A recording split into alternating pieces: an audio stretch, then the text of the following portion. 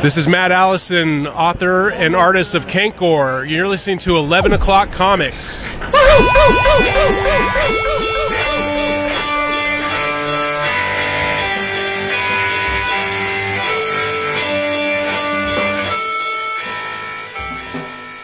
I think we'll keep that one.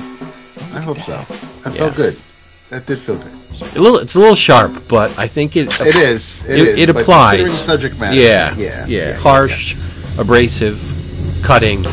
And like you said right before, never happy. It's because the adage is true, but money can't buy you happiness. Oh, I don't know. Although he's trying awfully hard. I think I could be pretty damn happy with a lot of money. I could be happy with some of the Powerball money, sure. Yeah. I was going to say, if one of us won Powerball while we're sitting here recording, I think money can buy you happiness, believe me. I'm going to be happy as motherfucker. I assure you. I assure you. That's nice. And I hope tomorrow. You're happy, because this is 11 O'Clock Comics, episode 823. I'm Vince B. You are Vince B. I am David A. Price. Can confirm, and of course I am Spanish Scott. No, you don't want to be. No, you don't. You don't. You're not Spanish Scott. The fucking Lost ruined him for me, because every time I see Spanish Scott, I think, oh, Sawyer. But it's not. It's the farthest thing from Sawyer. Oh, my God. You're not Spanish Scott. You're Jason Wood, everybody. What up? Here tonight on this, our monthly book focus episode. We call Book of the Month, appropriately enough. And this month, we're going to be taking a dive into Stray Bullets, Volume 1, The Innocence of Nihilism. Mm-hmm. And you know who brought this to you? You, the listener, I'm talking directly to you. The Butamus patrons brought this to you, as they do every episode. They come to the Patreon, they give, and we like to give back in return. Audio, video, images, sometimes 4 or 5 hours of extra audio a month. Downloads now. You can download some vintage fanzines. There is the Book of the Month chime in. But the big deal, the big ticket, is the dedicated Slack channel. That's where everybody congregates each and every day, hot and heavy, and talks about pretty much everything, from comics to cornucopias. So it's a good deal. Go look at it. Patreon.com/11 o'clock comics, 11, no apostrophe. Get to it. Yes, sir. Well, you know what I was thinking in light of the material we're going to cover tonight? I should be drinking some kind of bathtub gin or sure. Or maybe some moonshine, a couple lines of blow, some ludes. Oh, yeah. But I'm just drinking water. But I considered for a moment going to get some whiskey, but Maybe pulling out some hair on from a balloon up your ice. Yeah. Some nastiness going on. Yeah. So what did you say you're drinking? Just cherry limeade water. Oh, same as last episode. Same as last, yes. I have two cases of it. 2 cases. So. Oh, there you go. Well, I too am not imbibing tonight. I am drinking Schweppes Sparkling Seltzer Pink Grapefruit. Sweaty balls. The sweaty balls. Sweaty balls. Yes. I am sipping on some bread and butter Cabernet Sauvignon. Ah. Decided to class it up for the B&B. tonight. Yeah, I'm not sure I like the sound of that. What's the butter? That's just... I actually left the bottle downstairs for a change. I don't get to read it off for you tonight. No, it's... Is it... I'll let you know. I've had right. it before, but it's... But yeah, I didn't feel like having anything too heavy. I want to... Jason will ask the question, but I mean, it's just... I wanted my wits about me, and I didn't... wine just felt right tonight after dinner, so I was just like... Nice. Great. What'd you make for dinner, Dap? Because you're always cooking up something delicious. Actually, I almost didn't eat dinner because we had... It's Wednesday, so we had pizza for lunch, and I was kind of full, even after we got home. But we're sitting on the couch, and I guess my stomach was rumbling. Renee was like, yeah, no, it sounds like you need to eat something. So the baked ziti that I made Sunday night, we still had some, so I just threw some in the nuker. for a few minutes. Okay. Nice. He's developing a tendency to divert the attention in the beginning of the episode. Have you noticed that? We got to talk about comics. And Jason opens up the vistas of everything but comics. Because how about that wrestling? Listen, Pavlov, you've conditioned us to vamp before and after the episode, so you can get lots of your bonus content. Yes. And it also kind of just people are here to listen to us talk comics, but sometimes some people might actually want to know about the people talking about. I think a lot of the people that are still around these days want to hear that stuff. Yeah. A little bit of insight. Well, in light of the theme of our book, life is meaningless anyway. So this is I mean, I know we all have thoughts on this, so we should get right to it.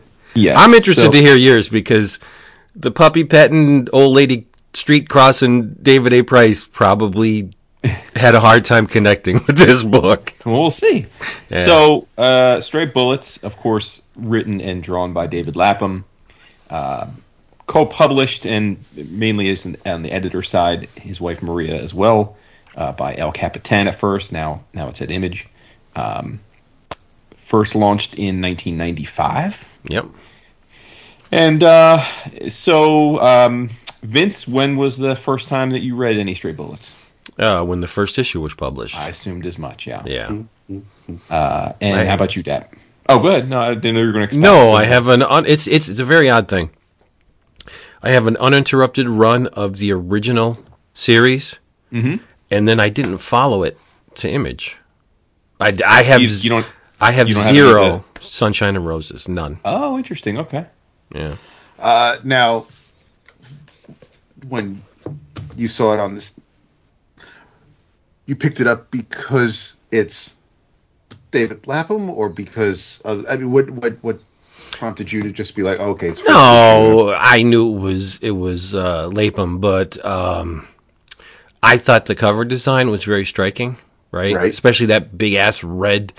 Yeah. 3/4 of the cover was red with that's one of the things about this collection that bugs the shit out of me. Why did they not reproduce the covers? Yeah.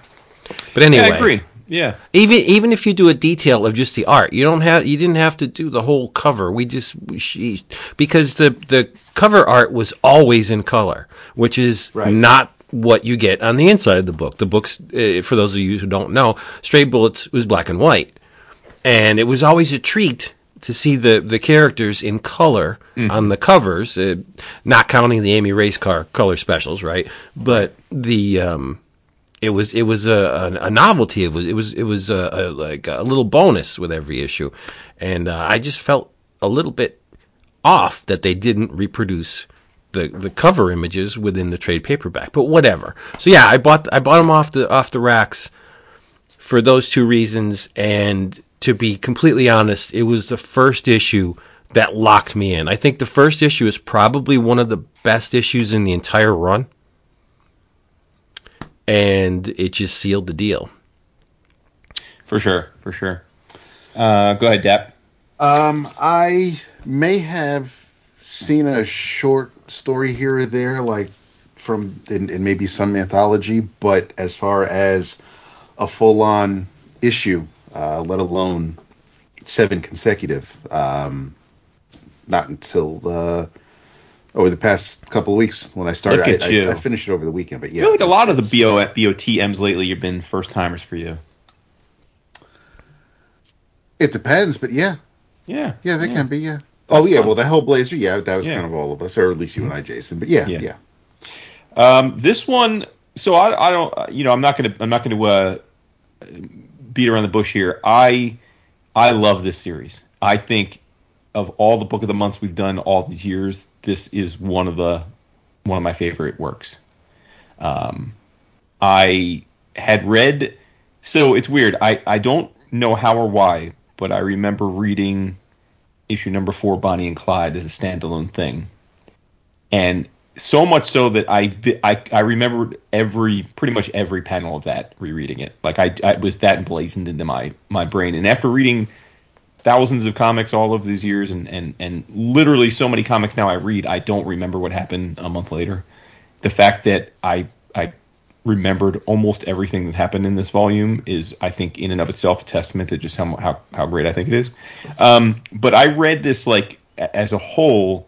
I read this in 20. I guess it would be 2014. It would be whenever he went to Image. Ron Richards was the COO at Image at the time, and he had a big hand in getting David to come over to Image, because Ron was so for those that don't remember, Ron, who works at Marvel now, was the co-host of iFanboy, one of the founding members, and for a time, way back when we started this show, Chris Niesman and I we wrote for iFanboy as well as did this podcast, and I remember Ron just used to gush on like an internal sort of, not Slack, but it was one of those other, about Lapham and Stray Bullets. It was one of his favorite comics of all time, and he would always talk about it.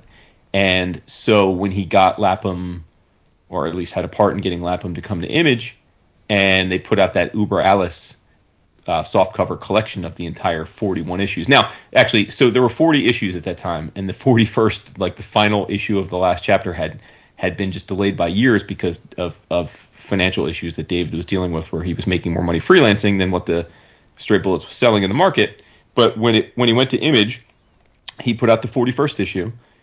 They also simultaneously put out that Uber Alice edition, which is what I have. It's out of print, unfortunately, which collects all 41 issues of the original series. And then, as you said, Vince, they quickly jumped into first an 8-issue miniseries called Killers, and then the subsequent series, which I think went 42 issues, maybe something like that. Sounds about right. Yeah, and it ended right at the start of the pandemic, I think. But anyway, I read the entire 41 issues of this in like a 2-day period when that collection came out, and then I've read probably like however the first 2 arcs. So it's either somewhere between 10 and 12 issues of the new series. But this has I got to go and finish it now, because I'm sparked back up to go ahead and finish it, especially now that I know that it's done. So I just love this book. It is a wonderful piece of work, but Lapham does not suffer fools. If you think you're just going to have a light, breezy time with this thing, it's definitely not that. The narrative, they're basically done in one issues, more or less.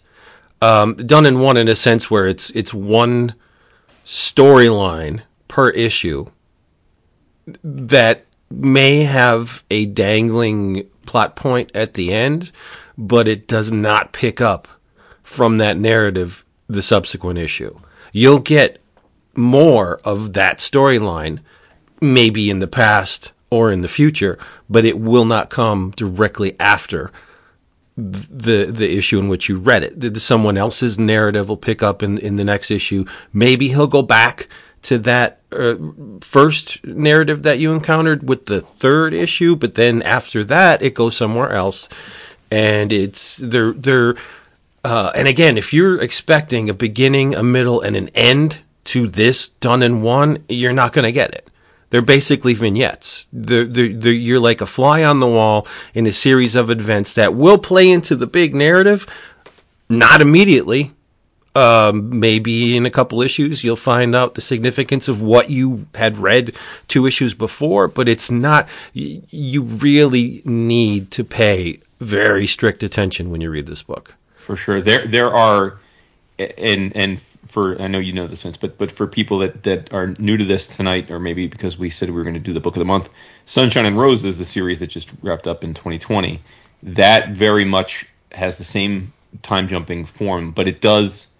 Like, it pretty much goes back in and fills in all the blanks of what you read in the original series. Oh, nice. But again, it doesn't give you but it's not linear though, just like you're saying. Like, it's not linear. So it does go in and fill in the cracks there and give you other one-offs. And there are actually sites devoted to a chronological bibliography of this. So if you're so inclined and would rather read it chronologically, they provide a handy dandy list of you could sit down and do it that way. I personally wouldn't do it that way for two reasons. One, that's not how David intended it to be consumed. Obviously, he would have put it out chronologically. And two, I think the time jumping is both challenging and rewarding because it does sharpen your focus, and you have to you kind of have to pull at strings, be like, oh, I think we've seen this character before, and sometimes you find yourself saying like, wait a minute, so this is before or after that thing that happened that I thought, I find that enjoyable, but I know for some I know with TV shows that do that, some people just hate. It's like saltpeter. The time jumping just kills them. And I would say this is not the series for you if you're annoyed by that, because that is the whole trope. I tell you what I did back in the day. I tried to arrange the issues by character in some kind of chronological order. Like I had all the Joey issues in one little stack, like the Ginny issues, and I would shuffle them to make sense. As far as a linear timeline, because Ginny's starts 1977, right, and progresses from there, and so, but it makes more sense to read them when you get when you have a mass of content devoted to one or two characters, but it loses the mystique, I think, when you get a story and put it on the back burner and another story's introduced, and when the third chapter comes out, which may be devoted to the first character, I think it's really cool that some time has elapsed, whether forward or backward, and you're trying to piece it together in your mind. Like, that's a challenge to me. Right. Getting it all in one lump was fun, but it didn't put me through my paces like the reading it as it came out did. Mm-hmm. Yeah, I completely agree. Yeah. And I will say that the cool thing too about that format for something like this, which is only the first 7 issues, is you get exposure.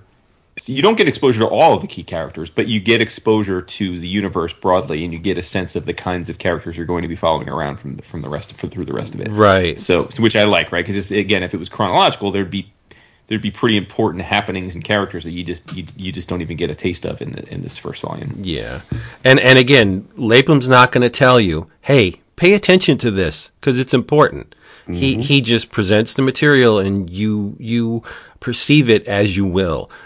We'll get to it very soon, but there's something a character says in issue 1 that plays out a couple issues later, and there's not a huge arrow pointing to the dialogue balloon saying, look at this, remember this way back in issue 1, this is what it, like, no, he's not doing that. You have to deduce yourself what this stuff means. And I think that's great because interpretation varies with every reader, right? Mm-hmm. Most of the events in these books is not, well, it's presented in black and white, but in terms of the cosmic significance, it's not black and white, which is great. I love it when there's a whole lot of wiggle room for interpretation. Yep. Yeah. So let's start it off with issue number 1.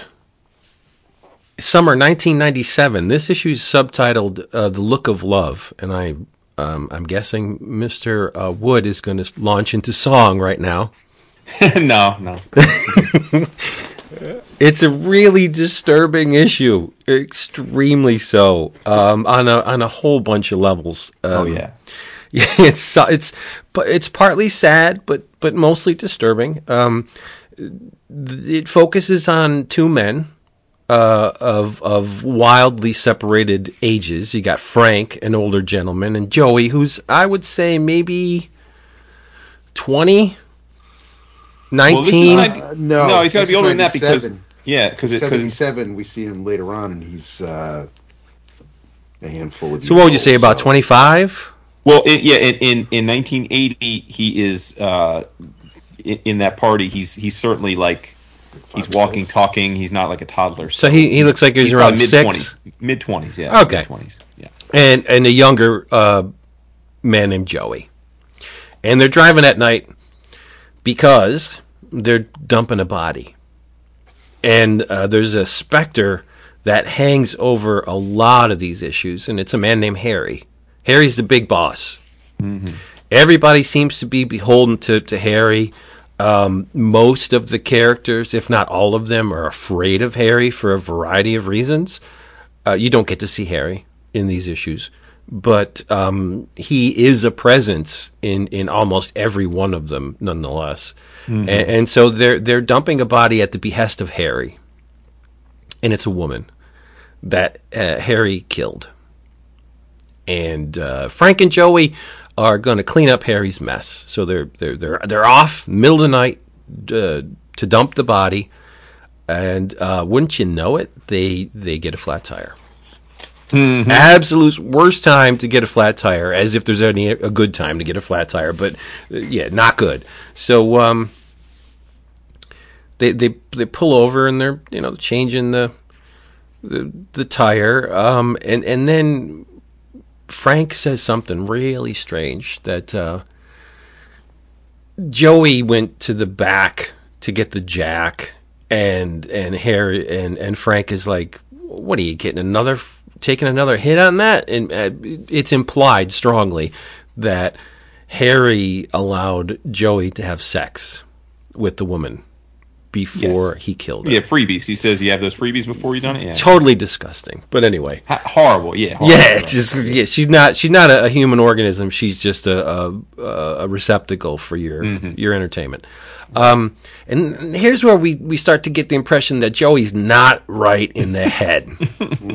All right, and I'm underplaying it. He's touched, extremely so. That over the course of the issue, and many, many bad things happen, but Joey fabricates details about the woman and his relationship to the woman that did not exist. They only exist in his head. He's in love with the woman. She in return was in love with him. Like, none of it is true. The kid is just totally touched. But anyway, so unfortunately for this man, an officer stops, and he's talking to Frank, and he sees the car's a shambles. Like, it's littered with all kinds of stuff, not the least of which is empty beer cans. And, if you see empty beer cans in a car and someone's driving, you're like, "Hey, have you been drinking?" And Frank, "I had 2 a long time ago tonight. Yeah, I'm good," That's when things, as Joey's taking the body out of the trunk, the woman's head bashes against the blacktop, and blood splatters all over, and then he drags it again because he's a slight little dude, and there's another massive blood splatter, and the cop is actually buying Frank's story until Joey, who was supposedly relieving himself in the woods, the cop maybe turned to see what was going on in the woods, or maybe he saw a shadow or something, and he just cocks his head a little bit, and Joey just opens up on the dude, just blows the cop away. Yep. And Frank's like, "The fuck did you do?" But you got to give Frank credit. He's a cool cucumber. Yeah, I mean, chills. That's the thing, right? It's like you have this intervention where the cop stops you, got a body, and then you're calm, you kind of talk him out of it, then things go tits up, you end up killing the cop, and he's not flipping out, out at Joey, he's like, "All right, man," like basically almost like consoling him, like, "All right, man, it is what it is, it probably was the right decision anyway. Yeah, you screwed up, kid. Let's just we'll just take care of it." And it's like calm as a cucumber, man. Yeah, unbelievably so. So now they have the cop and the deceased young lady in the trunk. And the one panel that got me, and I'm reading it verbatim, so I don't want any hate mail, please. Frank looks at Joe. He goes, "Are you retarded?" He goes, "Yeah. You sound like the goddamn Rain Man." Oh my God. Yeah, this is not a politically correct book. It wasn't. No.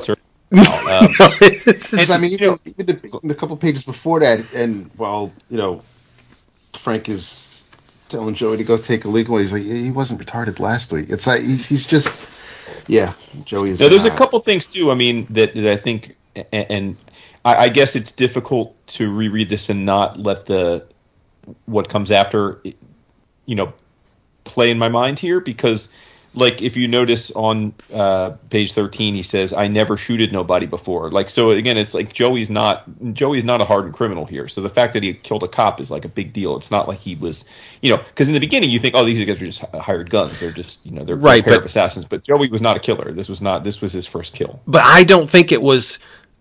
He didn't kill anyone before this because of a lack of opportunity.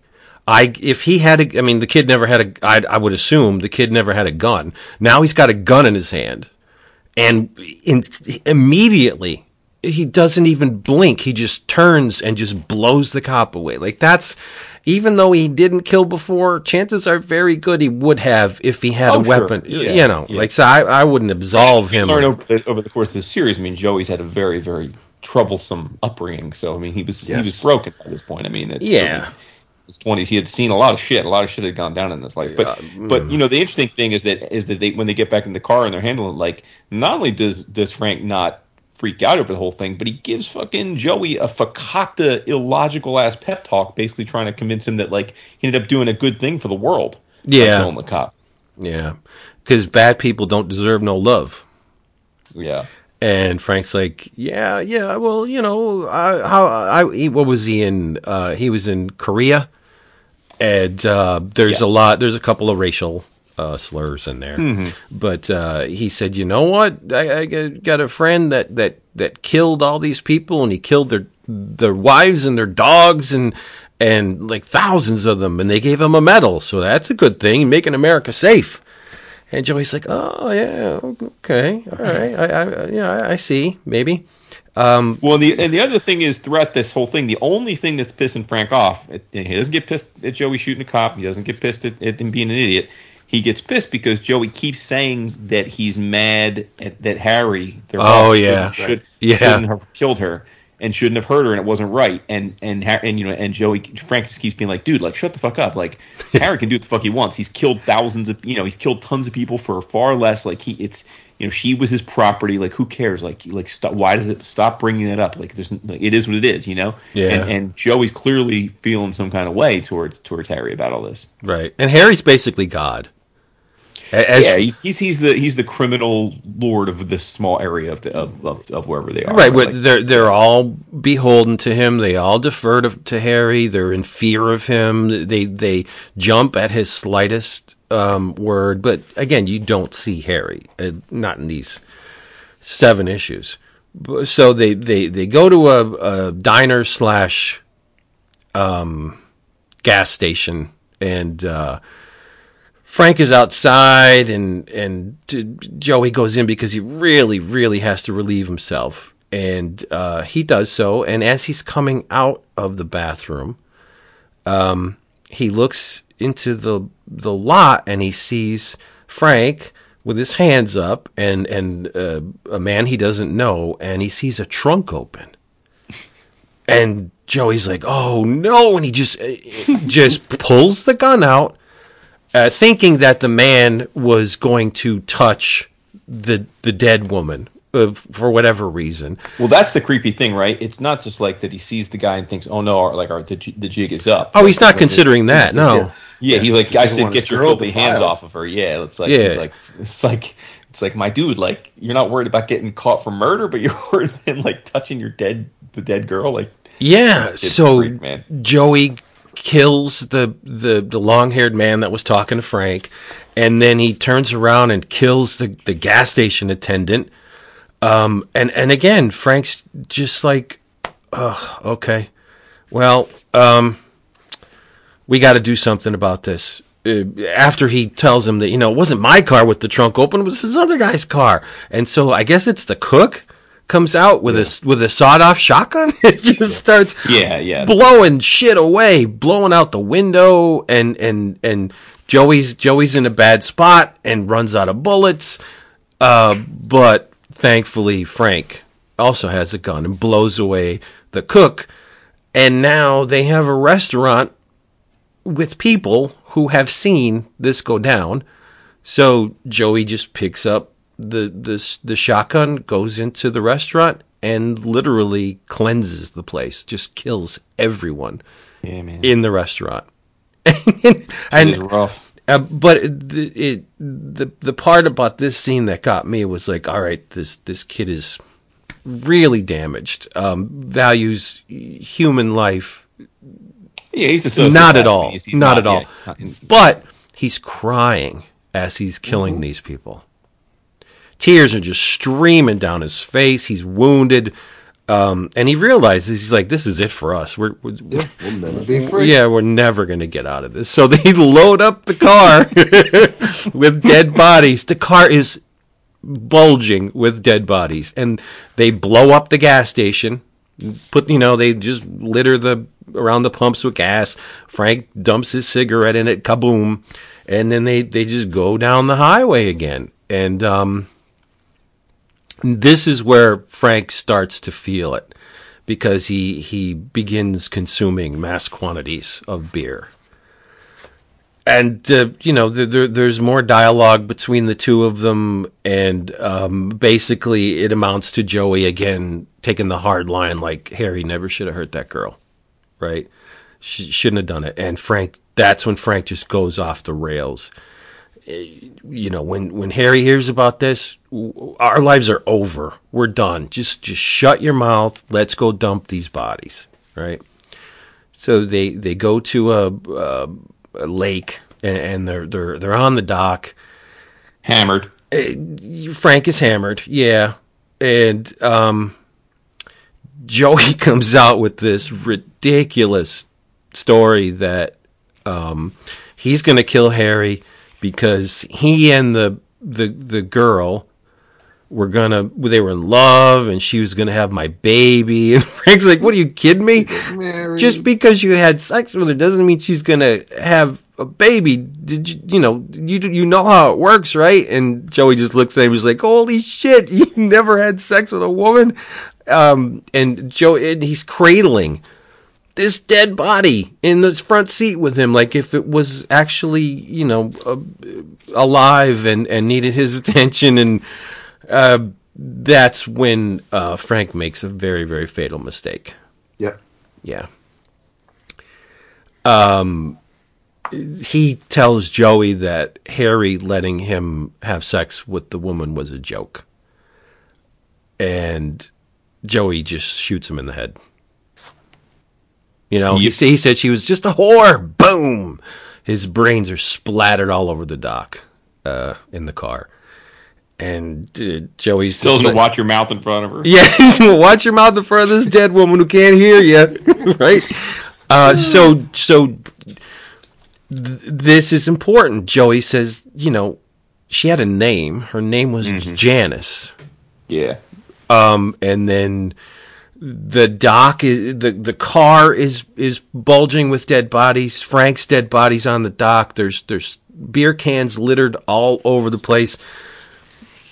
Joey takes the time to bury the body and puts a little stone that says little Joey. Janice plus little Joey. That's such a fitting epitaph, right? And he's still grumbling. Harry shouldn't have done it. That's it. I'm coming for you, Harry. And then the last panel, and it's cool because Lapham usually sticks to an 8-panel page. Yeah. Mm-hmm. But when the zingers enter the narrative, the panels will more likely the 4 become 1, right? And the last page is just 2 panels. Yep. And it's striking because he establishes a pattern. He's got a beat to the narrative, and then the beat, because when you have 8 beats per page, right? Now you have 2. So the tempo slows down immeasurably, and you're just looking at these 2 panels, like the kids in a bad way, dead people just all around. It's like, oh boy. But really, this one was the stinger. I was like, all right, I'm powerless. I must read the whole thing. Oh yeah, for sure. And we talked when we did the Sin City about just Frank and his ability to just basically just straight black and white and dominate. And I think that Lapham, this issue illustrates that as well. I mean, it's just black and white. There's no tones. There's no shading. It's just black ink and white space, and it's just stunning. I mean, he's so confident. I mean, he puts a lot of black down on a lot of these pages, man, like a lot. Yeah, and it's like. I hope people appreciate it, especially if they're newer to like that is so hard, dude. Like that is not easy to do that, and he's I think that Lapham's another great. I mean, he's just phenomenal at it. He is. Totally agree. But just to put it in perspective, if you were a diehard Valiant reader back in the day, and you picked this book up based on what you thought, Plasm, right? You were gonna. This was a huge shock to different Lapham style, fans. Yeah, and it's to the point where I was reading the first issue and I was like, where was he hiding this stuff? Right? Because Valiant, I think, God bless him, we all love that OG Valiant stuff. I think they overdid it a little bit on the color in a lot of cases. Yeah. And I love Warriors of Plasm, but a lot of that the green. I don't want to call it a toxic stew, but it was. There's a lot of stuff going on in Plasm, and in terms of color, and a lot of it's just not good. But this is Sans color, and I think it really gave Lapham an opportunity to just step up and say, "Look what I have in my arsenal." Bet you didn't see this coming, and I don't think any of us did. No, for sure. Yeah, and it's worth pointing out that this issue, like you said, set in 1997, is the final chronological story of all of Stray Bullets. This is the first issue. Is the last. The beginning is the end. Exactly. Yeah. I was having trouble articulating what I was getting at, but yes, because all of Killers was chronological, which was that 88 issue miniseries that came out. And that takes place in 87, and that's it. So there's a 10-year time jump with issue number 1 of this, and that's it. So that scene of Joey walking away is the last we ever. So even the 42 issues at Image, they jumped around through the timeline, but it was also but none of it. Yeah. Everything was before 97. Yes. Mm-hmm. Okay. Yeah. Which takes a lot of planning on the part of the architect of this series. You start your first issue with the last page of the first issue is the last page of the story. It's maddening to think how, that he was that conceptually aware of the whole structure of what he was going to put down for 41 issues and more, that he was that confident, It's an amazing. That's why I love. Like I said, I love the first issue, but in retrospect, also because of the statement it makes when you view the first part of Stray Bullets as a whole. Mm-hmm. To give you some idea, so Sunshine and Roses, chronologically the latest it goes is April 22nd of 1982. Wow. Yeah. So interesting. Mm-hmm. They don't have an Uber Alles book for Sunshine and Roses, do they? I don't. No, I mean not yet, because I would have ordered it. So no. Yeah, I'm gonna have to either scare those trades up or get the issues. Mm-hmm. But so issue number 2 takes a 20-year jump, but we're going backwards. In reverse. Backwards. Yeah.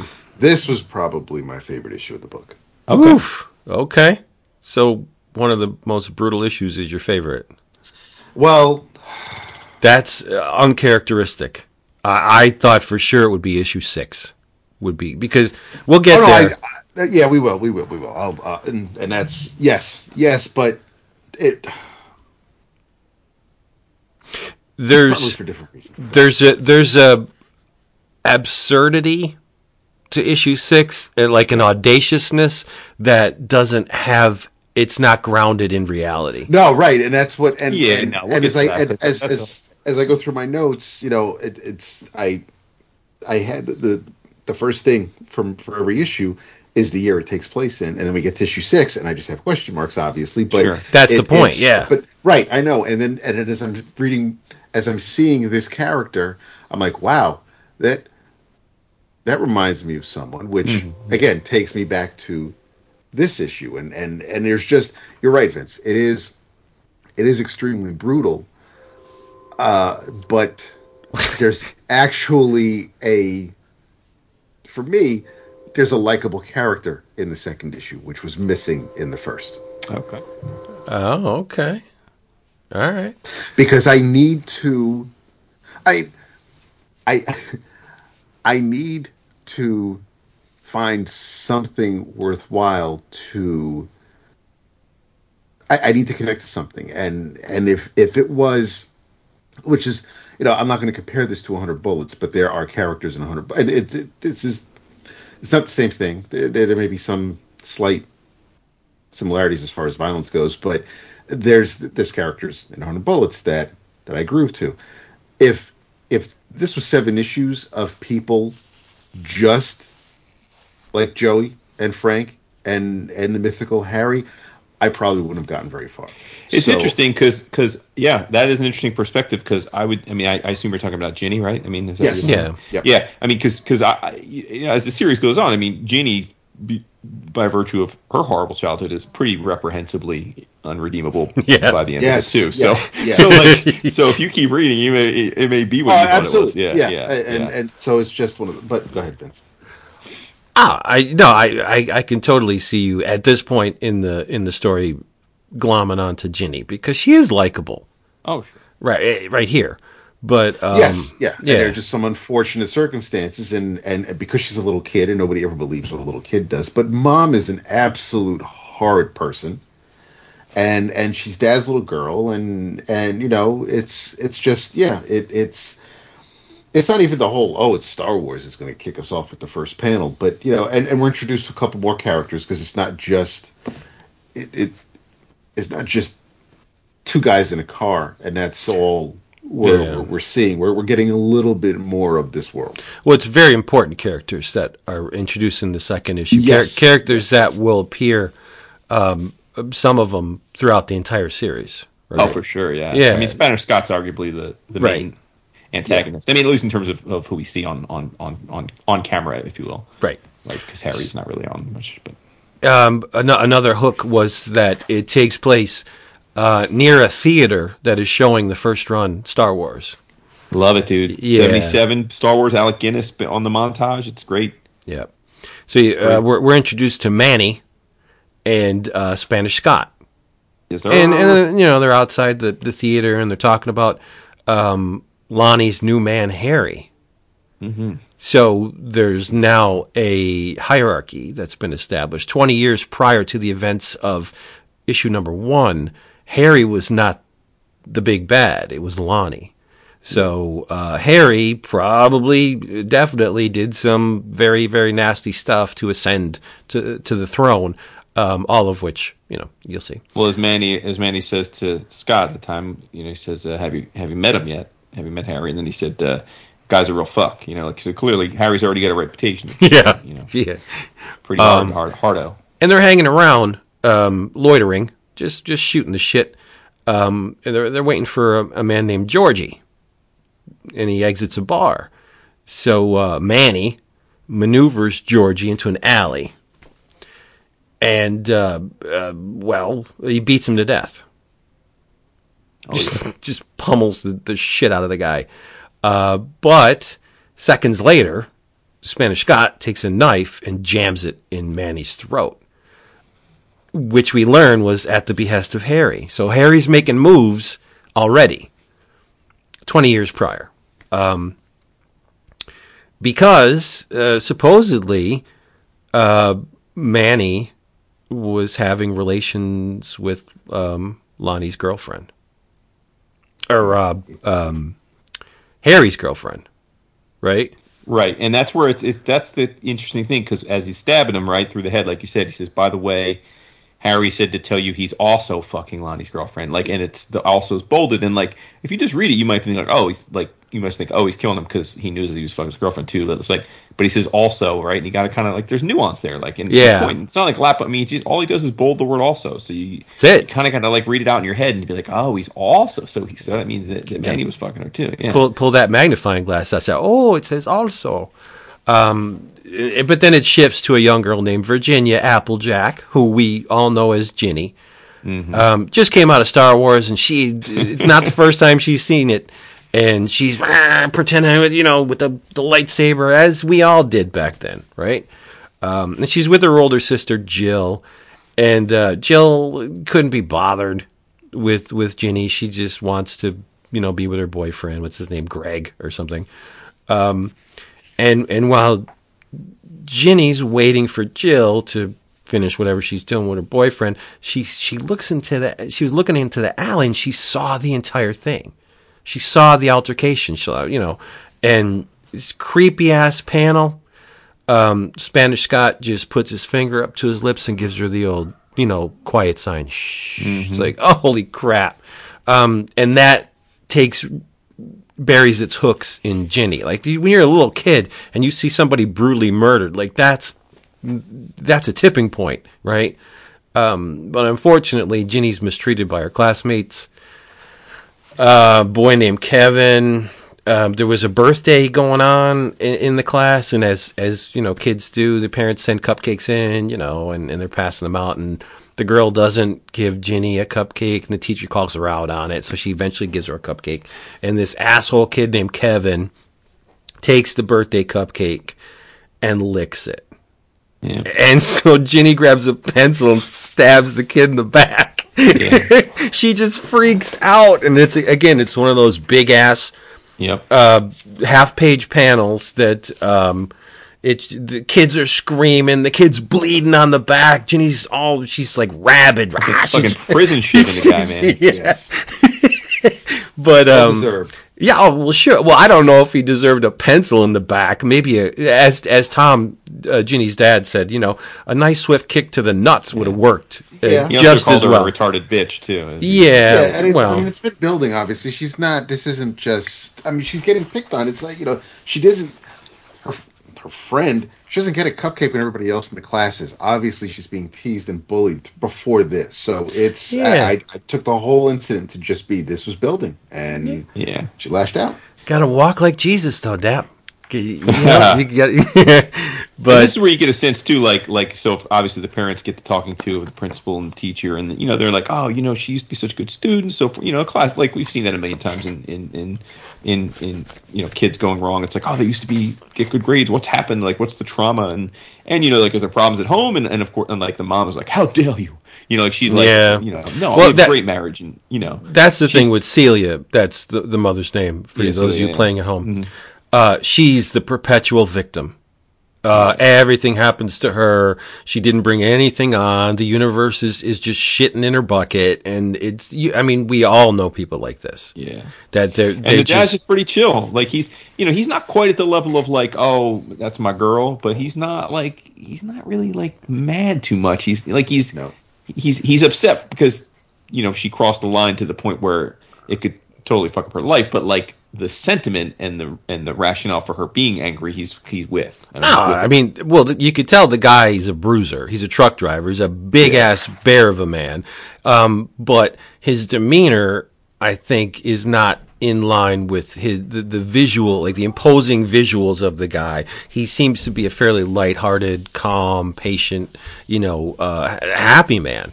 I would argue he's the nicest person in at least in the series that we at least the first issue. This is true, but then you got to take a side eye to Lapham because like the nicest guy in the book gets fucked up.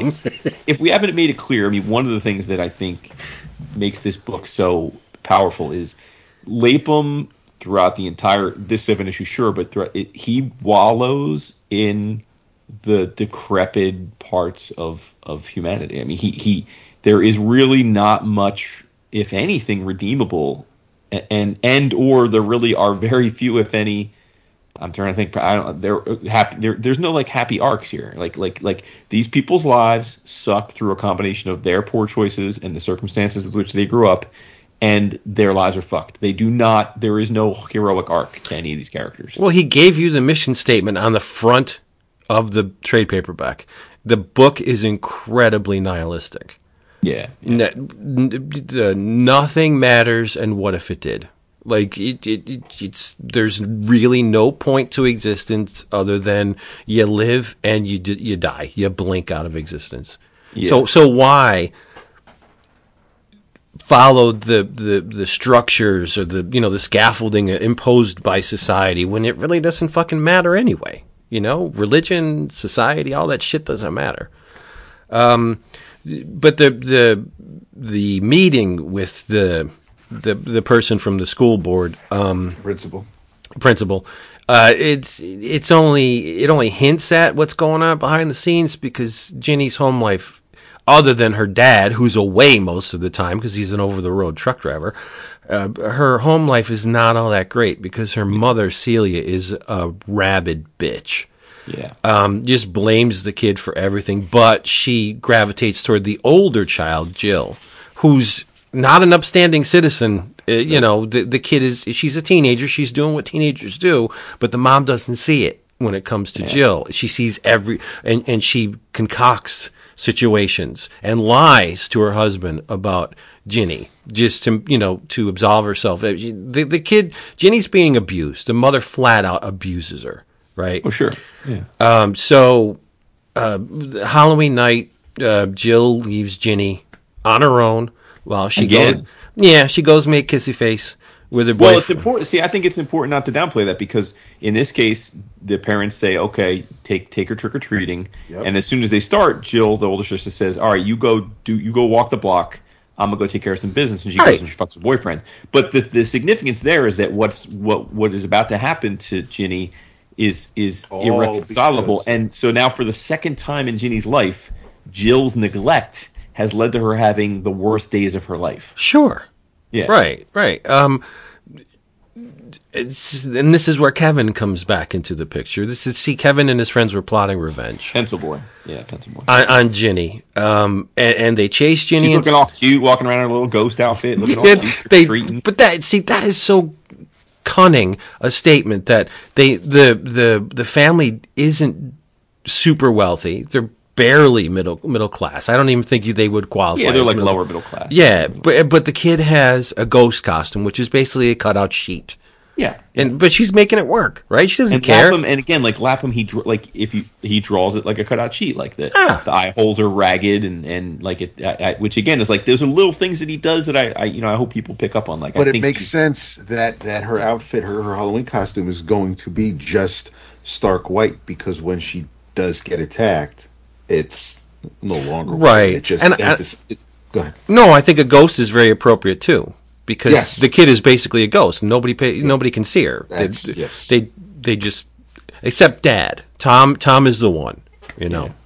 But they chase Ginny into the woods and they beat the shit out of her. And Kevin takes it a little too far. He wants his own pound of flesh. He pulls out a knife and he starts cutting her face. He's cutting and he's tearing and ripping. This is a little prepubescent girl for those playing at home. Like this is like,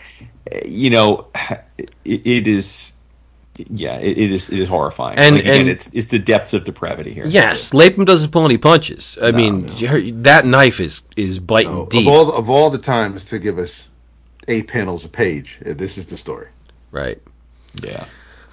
So Ginny does what anybody would do, and she reacts and she tries to get out of the situation, and she just loses it. Her face is slashed. She just goes off the deep end. She freaks out. She attacks Kevin. She's biting him, and she's trying to get out of it.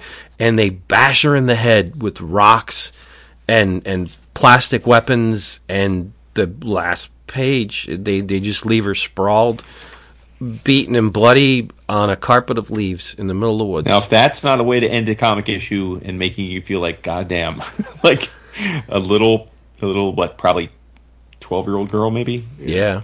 12-year-old girl lying cut to pieces, beaten and bloodied in the woods. Like, it's like, I don't know. You know that you gotta go take a shower after reading that issue. Like, it's wash the stank away. It's rough. It's rough. There's not a whole lot of light in Stray Bullets, unfortunately. But that's what drew me to the book. Is that Sure. it's. I mean, if you love Blue Velvet, you're gonna really get a kick out of Stray Bullets. Let me tell you. Issue number 3. Anybody have any further comments on issue number 2 before we move on? No. I have a question, but it will. I don't want to spoil it for listeners who may also haven't read it, so I'll ask you guys when we're done. Oh. It could be bonus content. It's a random question about one of the characters in the story.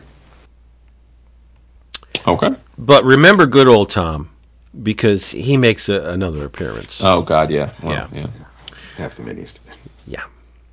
So issue number 3 is Party. subtitled "The Party." Takes place in summer of 1980. So we got 3 issue jump to the future. That's right. Charm City, baby. And again, 2 charming law-abiding citizens named Sonny and Led. They're running from the cops after a botched jewel heist. Sonny screwed the pooch. He was supposed to do something, and he did not do it. Didn't grab the bag. And they have nothing for their efforts save being pursued by the law. Sonny, they come up to a car, and you know, a running car with a man in it, and Sonny just shoots the dude and steals the car with the driver still in it. The cops are firing, and unfortunately for the owner of the car, they hit him and kill him. The cops kill him. They kill him. And as they're screaming away from the incident, both of them are startled. They hear something coming from the back seat. There's a child in a car seat, an infant in a friggin' car seat. Dude, thank God they don't kill the baby though, because I was like, man, when I first read it, I'm like, please don't tell me about to kill the baby. But like, you don't know in this issue that they don't, because when they vacate the car, There's a president back there for you. Could be a dead baby.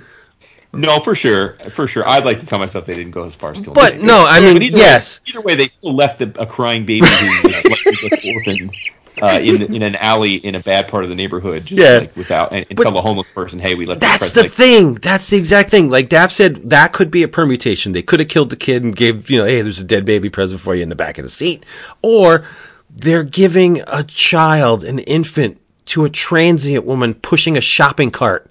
Like, and they don't even give it to her. They're just like, yo, lady, there's a kid. We got a present for you in the back seat.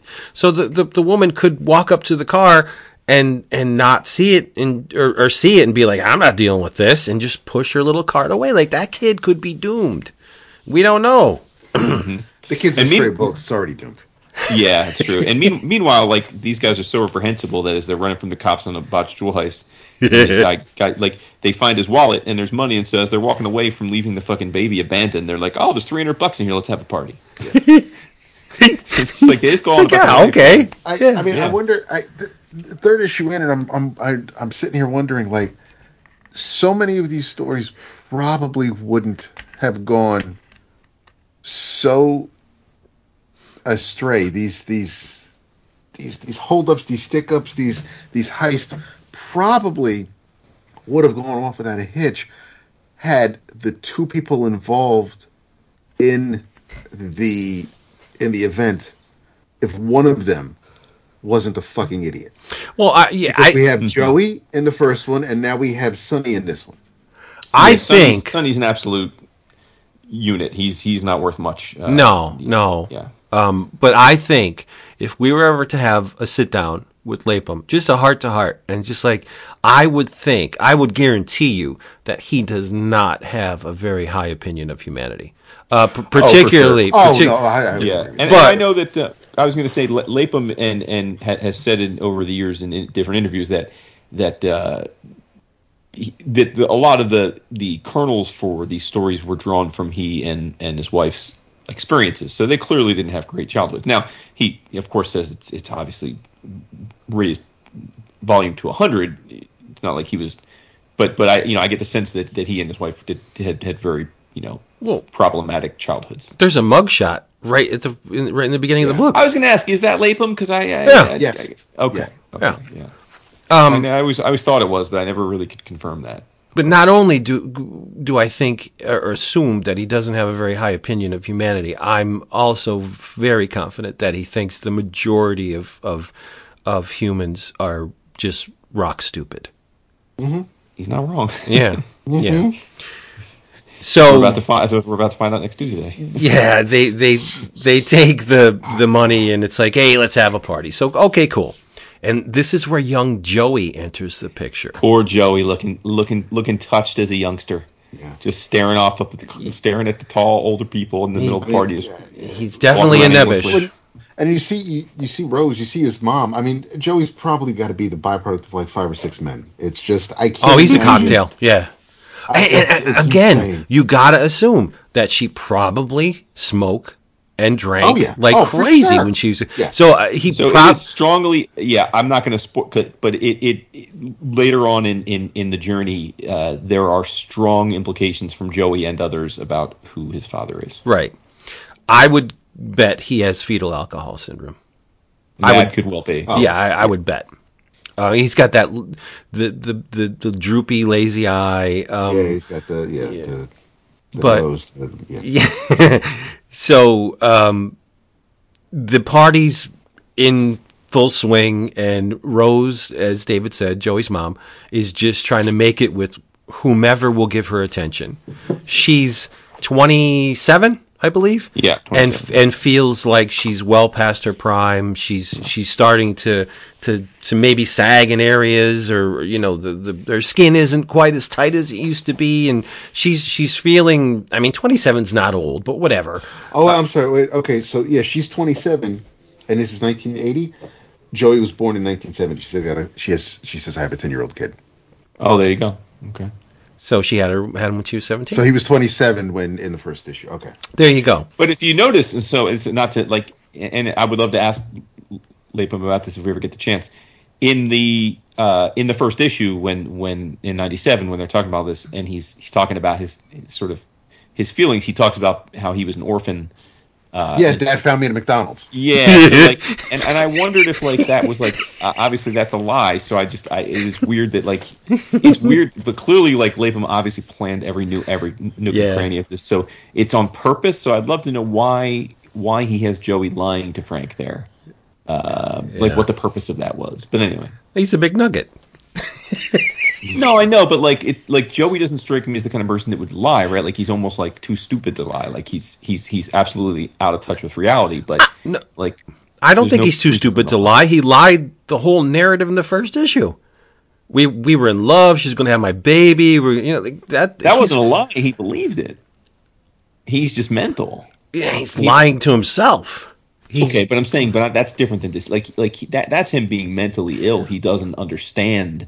He's he's a sociopath, but that's not. I'm saying, but to tell he wasn't an orphan, and it wasn't, and his dad. Throughout the rest of the series, we learn he doesn't really know his dad. He has suspicions about but so clearly that whole narrative in the first issue never actually happened. His dad didn't find him in McDonald's. That's not true. Right. Rose is his mom, and like you said, it was from born 10 years old. So yeah. But Joey doesn't want to be at the party. Well, would you? I mean, he's wandering around. He sees his mom getting. Not if I was 7, but maybe if I was 17, I would be. Yeah, for sure. Yeah, but dude that's about to fuck his mom's like, oh, here, sweetie, you go. Mom's busy. Go play, and gives him a beer, and says, gives his 10-year-old a beer. Well, probably a Yinkling. But blood on it. Mom's mind is on other things. She wants to get it. And Spanish Scott is at the party, but now he has an associate named Monster. It's big, clean. You could tell this guy may have spent some time in the military. He's relatively clean cut. Yeah, Dap. You remember? I don't think Vince watched Banshee, but this Monster reminds me of the dude from Banshee, the right hand man. Oh yes, with the glasses. Yep. Who's super clean cut, prim and proper, but he's fucking he's the fiercest. He will fuck you up if he has to. Yeah. Well, it jibes because both of whom, Spanish Scott and Monster, are both under Harry's thumb. And Monster says, yeah, I gotta cut out for a little while. I gotta go kill 3 people behind on their loan payments. I'm just gonna make a quick stop, kill 3 people. Yeah, I'll get it done. But Scott wants to keep an eye on Harry's girlfriend, Nina. Yeah. Yeah. And because Nina's she arrives at the party with friend Beth. Right. Beth, unfortunately, is very bent as well because she kind of coaxes Sonny to piss from the fire escape into a window. Yep. It makes no sense. Like, you have to piss. Come on, let's go outside, piss in the window. But Sonny's buddy, the more reasonable of the two, Led, he notices something's up with Nina, right? She's kind of somber and she's attractive and Led, can I help? There's definitely an attraction emanating from Led's direction to Nina. So they're on the fire escape and Beth looks into the apartment and sees Spanish Scott in the distance. And because they want beer, she urges Led and Nina to go down the fire escape, if you're going to go get the beer, because he doesn't want Scott to see Led with Nina because bad things would happen, right? Right. So he'd tell Harry. While Beth abuses an old woman, there's an old woman, and her husband. A neighbor's complaining about a neighbor. She's been, God, it's so loud. Well, so Beth basically accosts the old woman, smashes shit in her apartment. So Led starts spilling his guts to Nina.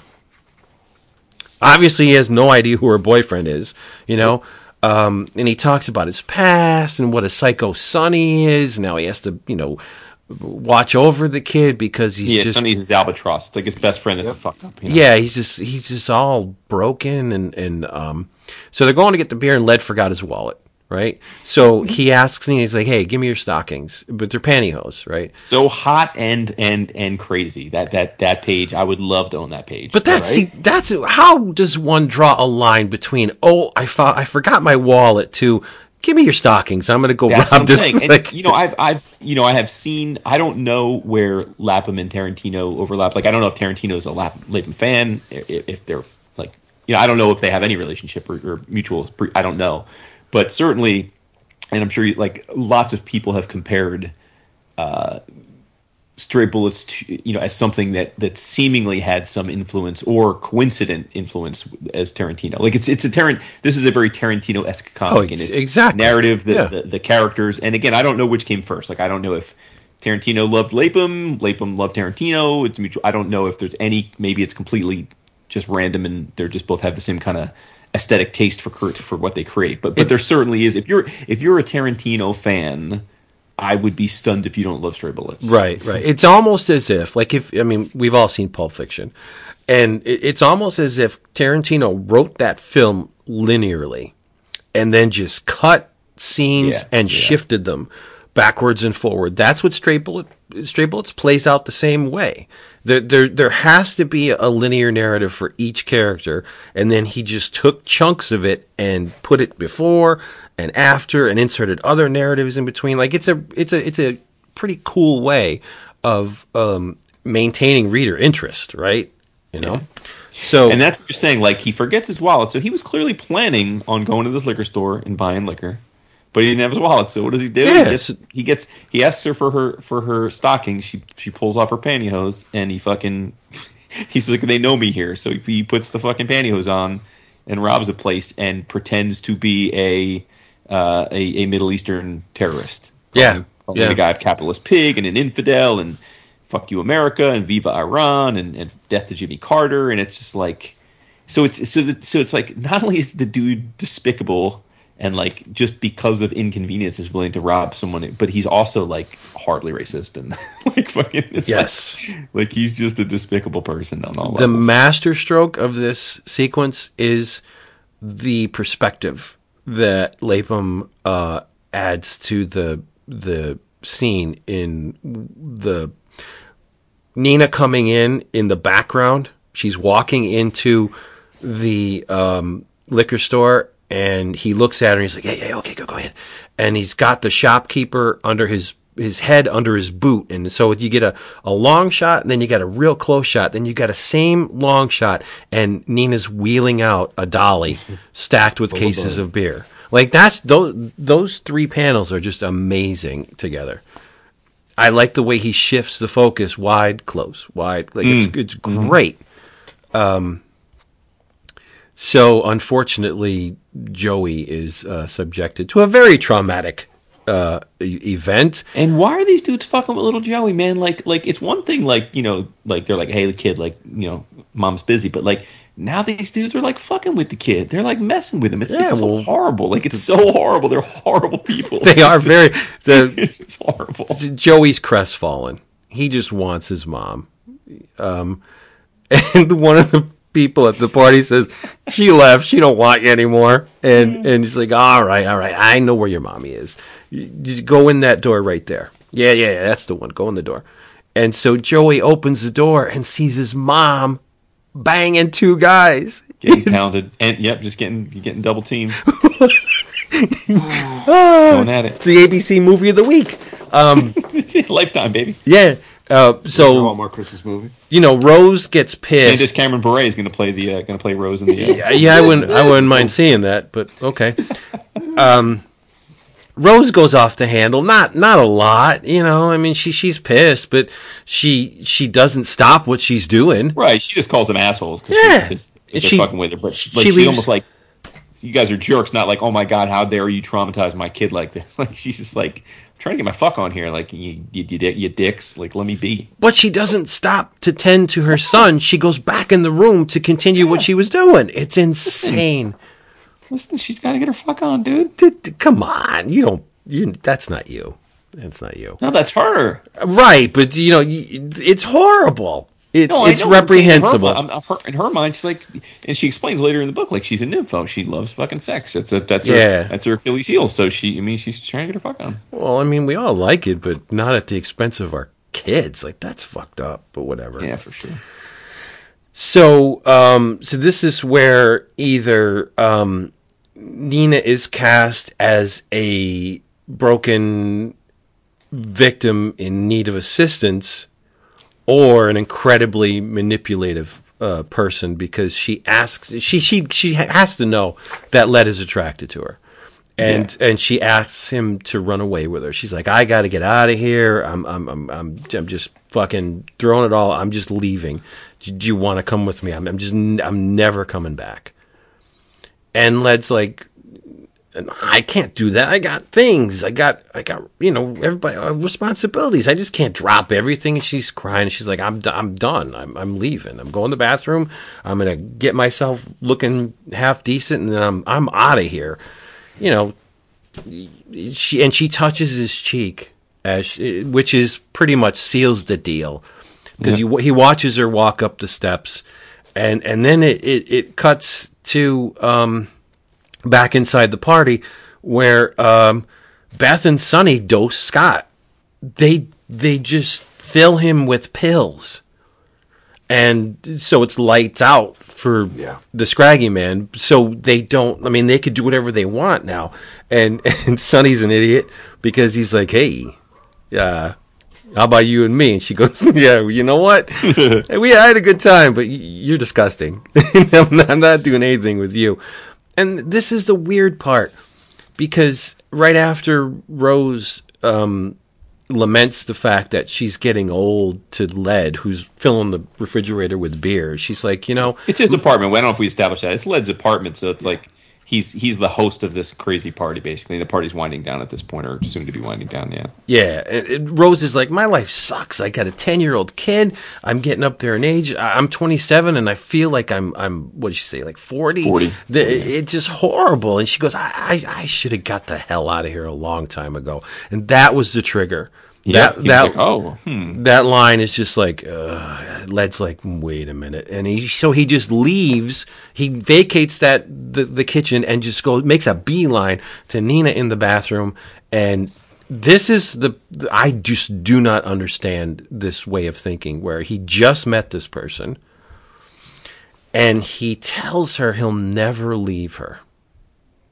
And they have sex in the bathroom, which moves to the bedroom. Now, we didn't say, but Led is trying to embark on a life of crime and knows the movers and the shakers in said arena, and so he's trying to play up to Harry. Like, Harry's the guy you got to impress. In fact, Scott had told him earlier in the night, "Hey, I'm impressed with you. I'm gonna talk to Harry about you." Like, yeah. So they're post-coital, and they're spilling. Well, more Led's spilling his guts to Nina, like, this is the best. Let's get the hell out of here. And then Sonny comes to the door and says, "Yo, Led, it's your big shot. Harry's here." And Nina's just like, "Oh shit." It's because Harry's her boyfriend. And Led's like, "What? Yeah, what's the problem? It is that's my big moment." Yeah. So any further embellishments on 3? No, I mean, I think we covered. I will say that, and I guess this comes through a little bit toward the end of this, but in reading just these 7 issues, you might not realize that Beth is, I would say, the second most prominent character throughout the whole series to Ginny. So she becomes, I mean, like in this, she's kind of like Nina's, friend sidekick, kind of like wingman. But Beth ends up becoming an absolute centerpiece of the book. Yeah, along with Ginny. So. Yep. But there was one thing we glossed over. I just made the decision to not leave it up to the reader, just to show just how brilliant Lapham is, where in one sequence with Rose and Joey asks, "Where's Janice?" Yeah. Now, you don't know if Janice was a babysitter or a friend of Rose's or a younger girl that, would frequent the parties that Rose would go to. So there was somebody in Joey's life, even on the fringes, named Janice when he was young. Hence the reason why Joey called the dead body Janice in the first issue. It's equally, it's brilliant and it's twisted and disturbing. It's the poor kid. I mean, I hesitate to say the poor kid because, yeah. So issue number 4 is subtitled Bonnie and Clyde, and it happens on November 2nd of 1977. So not very 78. long. 78? A year after. Yeah, a year. Yeah, two years earlier than the party issue that we just talked about. Yeah, my notes. But one year after the second issue. So right. It's a year after we meet. Basically, a year after we've met Ginny. So she's already gotten beaten up. She's gotten cut. So forth, so on. Yeah. Scars are healing, but yeah. And by the way, I will say that. So for me, I don't know if favorite because this is like, but this to me is the seminal issue for me because it is so incredibly depraved on all levels, and I think it perfectly encapsulates the nihilistic motif of the series, which is like there's not much point. Life is shitty. But it also shows a lot of restraint from one character absolutely. Too. Yeah, It made me wonder if Ginny is ever after this able to trust anyone who isn't her father. No. Probably not. No. Right. No. No. So it's a couple days after Halloween, like Jason said, a year after the fact, the brutal attack, and Ginny just decides she's going to leave home. Yeah. So she's calling herself Jill now because that's the name of her older sister, and she's doing the old hitchhiking thing, right? Come out, baby. Yeah. But the thing that was really weird is she sees herself, or she's laying in back down, looking up at the sky in a grassy field, and she imagines a praying mantis devouring her. And when the mantis pulls out her guts, there are comic books and Cupid dolls and junk food. It's really, and she's awake and aware as the mantis is chewing on her substance. Let's just say it's really weird. It's a giant mantis too. It's not a regular sized mantis. This thing is fucking huge. It's just one of those flights of fancy that Lapham inserts every now and then, and you're just like, what the fuck is going on? So she's laying in the field, and a man, a middle-aged man, comes up to her, and he's like, hey, what's up, kid? You look like you need a ride. And she doesn't know how to, like, she yells at the man because, number one, he surprised her, and it's an older dude by her standards. And what do you do, right? So she's like, come on, I'll give you a ride. I got some candy. I got some, other stuff in the car. You look hungry. So, she accepts the ride, and so she's sitting in the passenger seat, and she's all buckled in, and she, remember, prepubescent girl, young girl, and this man who claims to be a descendant of Clyde Barrow, his name's Paul Barrow, and we know Clyde Barrow was the Clyde in Bonnie and. He's like, yeah, my name's Clyde, and he's looking at her, and he starts licking his lips. That he's looking at this. Worth $1 million with the grossness. Yeah, I mean, the tongue licking the lips as he's sweating. staring. Yeah, he's looking down at her, and the camera angle, to your point about laughing with the camera angles, is like peering down at her thighs, and then you see him licking his lips. It's so fucking gross, dude. It's and she's got her hands in her lap, and he's looking at her hands near her crotch, and he's like, yummy. But Ginny has like a what is it, a Buster Brown haircut? Like her hair's like a Lord Fauntleroy. Yeah, she's so damn cute, and I think the scar makes her look even cuter. Like she looks like Buster Brown, right? And he's like, yeah, I got a gun in the glove box, but don't open it because I got it. Like there's fire ants in there, and if you go to open that, you'll get like burned by fire ants. She's like, whoa, how fucking twisted is that? Like, what is up with that? Like, that's cool though. I know, but how random is that? Like of all the three, like there's fire ant trap. Like, and so Lapham has a panel where there's an actual ant on the glove box, and you don't know whether that's Ginny fabricating or conjuring the image of a ant on it in her mind, or if there was actually an ant on the glove box. Like, you don't know. It's not spelled out for you.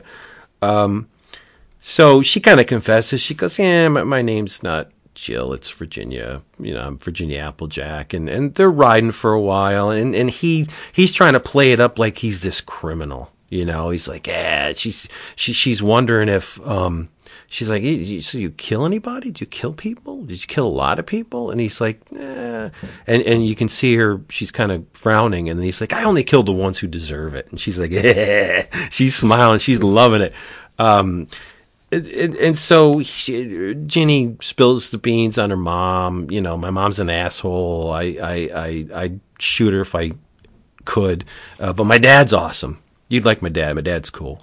So, they go to get something to eat in a little diner, and Lapham flashes Paul's wallet, and he's got a good amount of money in his wallet, right?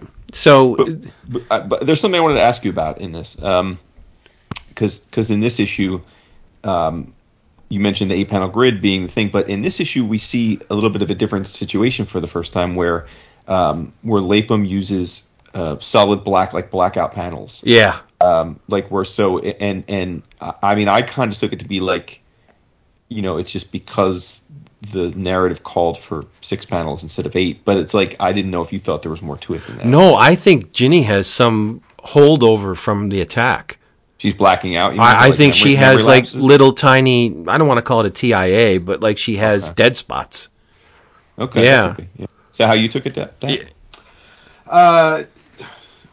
It does make a lot more sense. I didn't think they were necessarily like scene jumps, because on the next page he's in his wallet to get money, and then it's a scene jump, and then we're inside the diner. So it's yeah. I could see Vince's point. Well, Yeah. I mean, I just go by what evidence we're given, right? More often than not, the black panels happen within a scene. The one that happens after the wallet, that's a rare black scene. Right, because the one on the prior page is her just saying, "I'd gun her down," black panel, and then they're looking at the gas being empty. Yeah. So, yeah, it's just a second or two later. There's so. definitely some time elapsed, right? Yeah. And so they're eating at the restaurant. They're getting their eat on, and you know he's talking her up. They're going to be partners. They're going to go to Vegas. You know, it's going to be awesome. Like, he used to be a bigwig in Vegas, he says, but then he had bad luck. But they're going to be a team, and you know he's going to set them up with a place out there. And here's the thing, like, yes, he's a creep. Like, clearly he's a pedo. Like, we get that. Like, that's on the nose. We see that. But like, what also shouldn't be lost is like this 11, 12-year-old girl is that she's about it. Like, she's not creeped out by this. She's No. just like, go to Vegas. She's like, oh, cool. Like, let's do it. You have guns. You're going to teach me how to shoot a gun. Like, you're going to help me kill my mom. Like, we're going to go to Vegas. Like, she's for it. She's all in. This isn't like, she's not being tricked into like some kind of dastardly situation. She's for it. She's For the into it. adventure, as far as what, Right, but you know, the what adventure's he may want. She's not aware of. I don't think She may not be aware of the sexual implications, Right, sure, yeah. but she's certainly aware that he's a criminal, and Yeah. that they're going to be committing crimes and living a life of crime, and she's for it. And Exciting. she's like, cool. Yeah, and one of the more disturbing sequences is they're in the diner, and as kids do, they play with their food. Page 115 is straight Lolita Nabokov stuff, and it's brilliant. It's Lapham as a brilliant cartoonist, but it's also fucking hugely disturbing. It is. Like, It's awesome.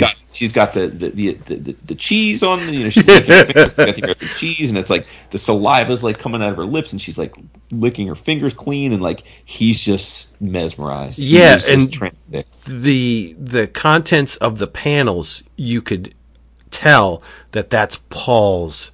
We're seeing through Paul's eyes in those panels, because she's sucking the cheese off her thumb, and it's a real tight shot of, you don't even see her eyes. It's just the bridge of her nose and her mouth going. She's sucking that cheese off, and then she pulls the thumb out of her mouth, and there's a strand of cheese. And she tells him about the scar, and he's like, "Yeah, I like that scar. That's pretty butch looking. That's tough." And he goes, "Very sexy." And the fucking waitress overhears him. She goes, and both of them kind of berate the waitress. They're not very nice to her. And, you know, Ginny she's a kid. She wants cherry pie. And Paul's like, "Yeah, give me some cherry pie. I'll take some cherry pie." So they plan a heist, right? And Paul lets Ginny write the ransom note. He's got, "I'm going to go into this here convenience store, and I'm going to rob it. So you can't come in, like, 'cause you're underage, you're a minor. Here's what you could do. You write the ransom note for me." And she does, but it's so cute. It's like, ridiculous. "Hand over all the money in the register, and I won't blow your brains out. Maybe," with two big ass exclamation points. Totes adorbs. But he's like, "Hey, you got to be my lookout. You stay in the car. If you see anybody, a policeman come in, you beep." He's like, "But if it's the feds," what does he say? "Beep twice." Right? Yeah. So she's watching, and she's a good lookout, right? But she's still fixated on that freaking glove box, and an ant from the glove box gets on her hand, and she's like, "Oh shit! Is it really there? Who knows?" Right? And then she sees a policeman heading towards the convenience store, and, you know, honk honk. She's alerting her buddy, her accomplice in the convenience store, like, "Come on," right? And she's worried. She's down in the seats, and the shadows are playing on her, like, beautifully. Like, so Lapham does a really good job with the shadows in this sequence. And Paul just comes out, right? And he's got a bag of stuff, and he's like, "You did real good. Let's go." And gives her the bag, and it's full of money. He's like, yeah, this is awesome. I got about $500. Now, you know, he took the contents of his wallet and dumped it in the bag, because there is no fucking way that a cop could enter a convenience store and then make a getaway without being pursued. There's no way. You're right. You're absolutely right. But by the time we get to the end of this particular story, that could have been a campaign contribution. And the cop is talking to him as if, they know each other.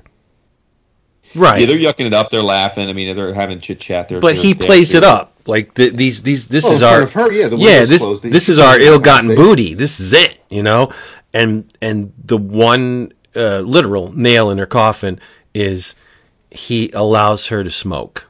He's like, yeah, I got some cigarettes. You want one? There's the lighter, and she's smoking, and the kid doesn't choke, doesn't cough. She's just smoking like a fiend. She's tired, and he's like, hey, why don't we go get a motel, right, or whatever? And he's still lecherous, but the real gist of it is that he was going to take her home. He's like, she wakes up. He's like, I'm taking you home. Opens the glove compartment, that fabled mystical glove compartment, and there's no gun in it. There's campaign buttons. Yeah. And he's running for office and gives her a button for the sole purpose of reaping the spoils of the media attention. Mm-hmm. He recognized who she was. He manipulated her into thinking he was something that he wasn't, for the sole purpose of using her to get notoriety. He's like, they're going to eat this shit up. Like, this is it. And they get to the Applejack house, and there's TV trucks outside. There's cars. The place is loaded with people. It's a spectacle. Mom, is that mom or is that dad? No, it looks like mom. That's mom. Mom runs because the cameras are on. Mom runs out, Jenny, and so it's like, a great American story. The good triumphs. We found this girl, and not we, this Paul Barrow, who's running for office, vote for me on blah, blah, blah. He just used her as, a Kleenex. He had his way, and he just tossed her to the side. Mm-hmm. Ridiculous. But the creepiest thing about this issue is, there is now a man in office who is a pedophile, right? I don't think he was hiding that. Like, that's part of his character. He has a propensity for young girls. But the restraint he showed, because he was using her as a means to an end, he was really good at what he was doing with this kid. The manipulation, which means to me that he's done it before. No, sure. Oh, I think he's 100% a pedophile. I don't. Right, but now this guy's in office. Like, well, he's running. We don't know that he wins, but it's pretty much assured, right? Sure. In Lapham's world, maybe not, right? Right. Yeah. But the lick in the lips. Oh, I see Natural Born Killers with Rodney Dangerfield, and he's that one scene. Oh God, whatever. So, anything else on that one? No, like, again, for me, as a standalone issue, this one is one that I'll never forget. I remembered it at pretty much every panel was rereading it. I was like, oh yeah, it's a good one. It's a damn good one. Issue number 5 is called "Backing Up the Truck." Spring 1981 in Baltimore. Yeah, so 3 years later. Yeah, and it shifts from the last issue. Shifts to Spanish Scott. He's involved in a hit and run.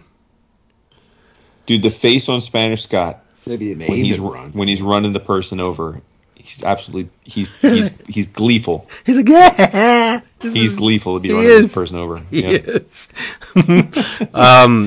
Ran over what looks to be a young man. And it's a horrible, horrible scene.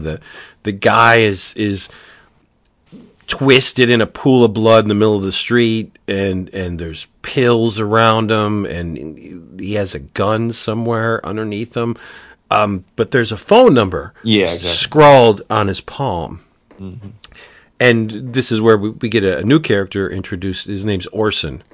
And he's a high school senior, just about to graduate. Smart kid, clean cut, combs pushes his hair to the side, Got the white collar shirt on. He's got the old My Three Sons going on, right? And he's... I feel like that's how Dap dressed back then.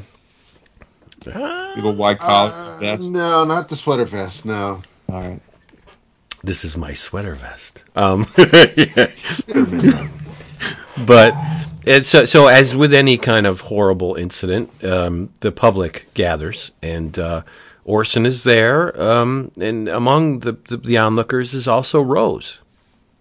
Thanks. And Rose is a predator. She's doing what she's doing, and she kind of, weasels her way next to Orson, and her feminine wiles take their toll on the young man. There's one panel where he's specifically staring at her ass. Mm-hmm. She's got a nice ass. Yeah. The girlfriend of the deceased is freaking out, screaming. It's just a horrible scene. I love the panel, that same page where he's zooming in on Rose's ass at the end with the girlfriend. They're carrying her away because she's in hysterics, and they zoom in. He zooms in on her open, screaming mouth and like her tonsils and stuff. Like it's yeah. It's you bring like Latham. He does these really interesting things with camera angles a lot, and I think he does it right. Yeah. There was a book we just read that I think I can't remember what it was, but I commented like I thought the camera angles were off sometimes. I don't know, it was just something we were talking about, but like the choices for the different camera angles felt like they was like, oh, I want to draw this from a different perspective, but it didn't really feel like it was serving the story. But I think with Latham, it very much serves the story well. Right. And one of the reasons why I specifically mentioned Blue Velvet is I think Latham is very much of the David Lynch mindset when it comes to setting up scenes and focus. They share a lot of tendencies. So Rose is really laying it on thick with Orson, He's like, hey, boo. What's he doing? And Orson just wants to go. He's like, I just, he's vexed. He's I don't even know. Do we know how old he is yet? 17. He is 17, but I don't know if I don't know if he's told her at this point yet. But yeah, but he's a 17-year-old kid. Just saw someone get killed in an accident. Like he's vexed. He wants. And to she's home. just blown. Like whatever. Yeah, just another day. But she really comes on to him, and she's got her arm crooked in his arm, and he's like, how about we go get something to eat? But he's really pissed that somebody would hit another human being and just leave. He's like, that scumbag. I can't believe it. The blood. It was horrible. He's like, my day was going pretty good. And she's like, yeah, let's go get some lunch. Yeah. And it's interesting. So again, like he's arguably to this point in Stray Bullets, the most normal and morally upstanding person we've met. Yeah. Yes. Yeah. He's just an innocent, smart kid heading off to college, like just appalled that someone would hit and run. Like it's just can't even imagine a world where someone would hit and run. Like much less wallow in the depravity of everything else we've seen going on. That's funny because my notes for poor Orson caught in Scott's and Rose's and Monsters World, and it's like he was fine until he was fine at the start of the day, but yeah. Yeah, but I don't think you should be so nice to Orson because I think he's got a little. Oh no, yeah, he's. No, I'm saying to this point. To this point, yeah, he's but really innocent. But he's got some problems too. I mean, to be so gullible and naive that you would fall for a person like Rose. You met her in one day, and all of a sudden, like he's crying when he's talking to her on the phone because he thinks that he's letting her down later in the story. It's like, come on, dude, you just met this girl. Like, what about his past forced or propelled him to cry to a woman he barely even knows? Like, it just doesn't make any sense. I don't know. But so they go out to eat and they're having fun, and she's blatant. She's like, hey, you want to sleep with me? And he's like, what? The kid doesn't know how to answer. He's like, well, no, but I mean, yeah, I do, but I mean, no, and she's like, all right. How about this? I'm throwing a party Saturday. Why don't you come over? And he's like, yeah, okay. And she kisses him, which pretty much seals his doom. Home life's a little weird. Orson's sister is kind of like the black sheep of this little family, because Orson is seen as, the good boy. But Ginny, his sister, she's kind of a problem child and does what she wants and doesn't take no fucks. She's a year younger than him. He's 17, she's 16. Yeah. But he confides in her. Yeah, they're tight. I mean, they're tight. Like, right. The parents think the girls. But again, like, it's not like the sister's like she gives her parents lip and she's like, I'm gonna do what I'm gonna do. But she's not like we get no indication she is anything other than a rebellious, precocious teen. Right. I mean, again, like my wife many times told her dad to go fuck himself when she was a teenager, but she's not doing the shit that many of the females in this book are doing. So I think that it's important, and I think especially because Orson is an important character throughout the series. We're watching the corruption of Orson. I mean, Orson was one accident witnessing away from a very normal life of heading off to Duke University and studying electrical engineering on a full scholarship. Like, he was a nice Jewish boy that got a scholarship to study electrical engineering after working very hard in school with doting parents, and he would have had a very normal life. And that is not Orson's future, unfortunately, because he meets Rose. He's Ross Geller. He's at this point he's Ross Geller. Yeah. Mm-hmm. Mm-hmm. And Orson can't get that number out of his head. He remembers, so he's a very smart kid. He remembered that number. So he decides to call it. And the woman on the other end asks, Scott? Which, okay. Orson doesn't know, but we as the reader know shit's going to go south really quick, right? Mm. So he wants to go to the party, but Mom reminds him that, hey, your grandparents are coming on Saturday. You can't go to a party. Grandma, the grandparents wants to see you. So Orson stays home to see his grandparents instead of going to the party and meeting Rose. And this is a scene that makes very little sense to me, in that Orson is a very smart kid, and it's late, and he's in bed, and the phone rings in his room, and it's Rose, wondering where he was. And it's, how the hell did she get his number? Did she do a star 69 on the? Was the number on the guy's palm Rose's number? Like, I don't remember anything in the story where he gave her his phone number, and yet the phone rings, and he's talking to Rose, and he doesn't even consider, like, wait a minute, how did she get my number? Well, yeah, that's true. I actually had never thought of that. I've read this 3 times. This show, over my life, I've never thought of that disconnect. You're right. I guess I just assumed, like, at some point he gave her the digits, but yeah. Well, maybe. But why would he have, though? But Lapham is explicit in many, many things. Why would right? No, you're right. Yeah, and why would the kid, being innocent 17-year-old that lives at home, give her the number? Right? Yeah. Unless she's connected and just. Well, no. I mean, that's a little bit too much just to get his number, but it's not.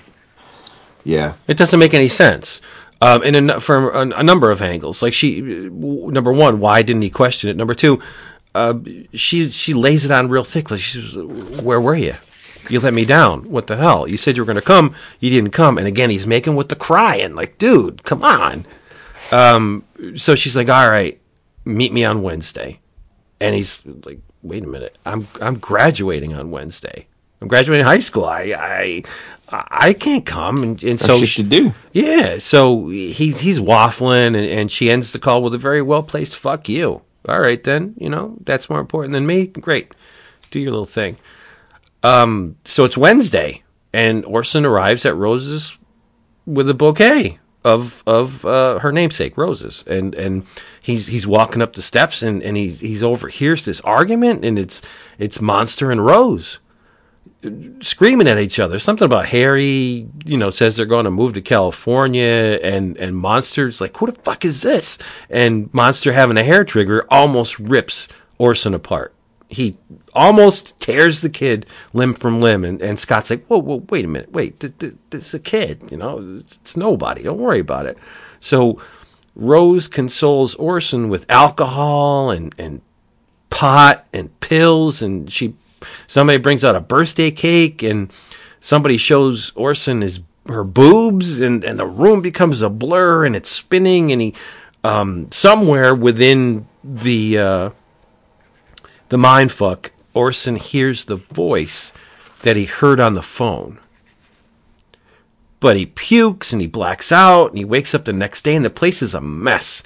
And there's young Joey again, asking for someone named Janice. And Orson finds a note in his pocket that reads, "Thanks, Sam." And he tries to gather himself, and Rose is there, but he wants nothing to do with Rose. And he gets the hell out of there, and he runs into Beth. And he's like, "Wait a minute, do I know you? Have I ever met you before?" And then this is the capper. He witnesses another accident. But it's a woman it's unlike the first accident, which was calculated by Spanish Scott. This is actually a random occurrence. It's an unfortunate but random, unplanned occurrence where a woman hit a pedestrian, and Orson just freaks out. He punches the lady. He lunges at her. And it's just like, as if this universe couldn't be dark enough, the one thing that set Orson on his downward spiral happens again to the kid. Yep. Oh, my God. It's I really appreciate this kind of approach, because it's not... It doesn't have the same claptrap, the same, hackneyed, everything comes out good in the end, bullshit ending. It's definitely not Hallmark, right? But I love the darkness in this book. Oh yeah, I mean, fucking punches the chick, dude. It's great. I mean, it's fucking great. There's a hopelessness to everything, which plays in perfectly with the nihilism. I think he was inspired in he sold T-shirts with the gun, the gun in the spiral, that design, Innocence. There was actually T-shirts with that on it, and I never bought one. I wish I did. Now, in retrospect, it's too late, probably. But it's so morose. It's just really dark. But thankfully, the darkness is abated, albeit temporarily, by the destruction of the entire planet. And what do we mean by that? Well, you'll see. Because issue number 6, which goes by many, many names, too many to name, is the introduction of Lapham's signature character, Amy Racecar. This is her first appearance, right? It starts off with a very, very young Amy having a talk with God, or someone who plays him on TV, and she's talking to God and asks him, "Why'd you take my father?" Turns out, we learn later in the story that Amy's father died trying to retrieve Amy's ball from under a Pinto. My grandfather had a Pinto.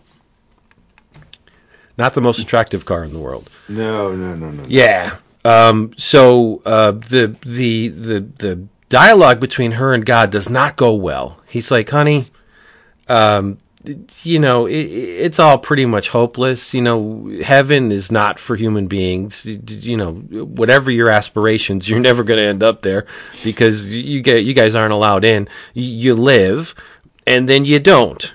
You just become nothing, and you could live your life and make the best of it, but that's it. There's really no reward other than me pulling out a quarter from your ear." And Amy's dad is dead, because she's asked God, "Where's my dad? Where's my dad?" Yeah, it's the whole thing. But he died. But in the waking world, Amy is unresponsive. She's bedridden. She needs constant care, which is the realm of her mother, who just wants nothing to do with it. And it's almost like Ginny's mom. This woman is a royal bitch, to the point where Amy's, like I said, unresponsive, and she takes the spoonful of whatever it is she's feeding her, and she just twaps it at her forehead, and the food is just streaming down Amy's unresponsive face. It's a beautiful, touching scene. But the mother has tended, at least we're told up to this point, tended to Amy for a long time, and will take any kind of attention gladly from any direction it comes. Like the guy, there's a man that comes in, and he's like, it's obviously a doctor because he has a stethoscope. All doctors carry stethoscopes, and he's like, oh, I can only imagine this is so hard. And she's like, it has been hard. It's very hard. My husband's dead. My daughter's a broccoli. And, you know, and he's like, oh, you're a good mother. And he's like licking her face. And it descends from there.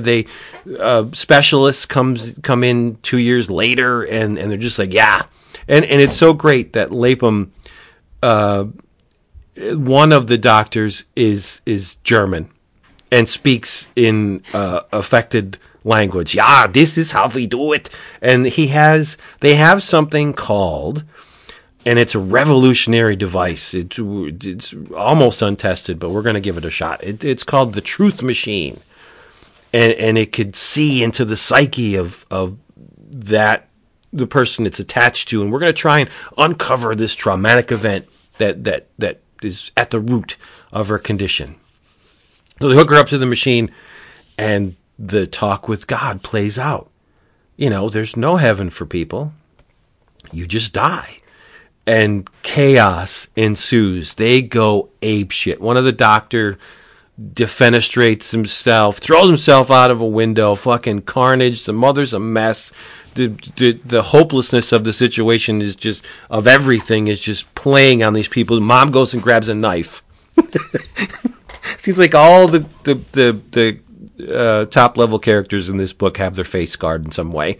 Mom starts slashing at Amy, and the doctors are just like, yeah, do it, because they have to remove it. They have to. This can't get out. This information would cause chaos. It can't be disseminated. We have to erase it at the source. So they're like, yeah, cool, cut your daughter up. This absolves us of anything. And as she's cutting trenches in Amy's face, Amy wakes up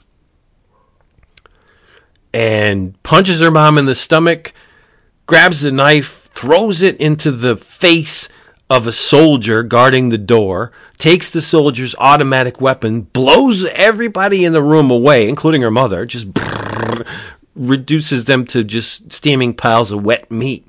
The newspapers say, Coma girl goes berserk. And so Amy embarks on a crime spree, right? And she hooks up with an FBI man named Jake, who shields her from the agents within the organization. Like he sends agents on wild goose chases. He diverts attention. He's the buffer between, the man and Amy, and they're romantically linked. They're getting their freak on, and she's just like, I got to go back to work, meaning crime, because my grandmother's treatments are really expensive. It's probably a lie, right? And so she goes and out into the world, and she's going to rob a bank. Shit, I need some money. But it's all set up because Jake set her up to further his career. And she's captured. They taser the shit out of her. There's like tasers coming from every angle, and she's out of it. She's tried, and they make the big mistake of hooking. Now that the Truth Machine gains traction over the course of the events, and it's used in courtrooms to divulge the truth, and they make the big mistake of hooking Amy up to the Truth Machine. So now everybody, the case is heavily televised, right? So now everybody in the whole world sees the events of her talk with God, and it just, everything crumbles. The media reports there's no God, everything's pointless.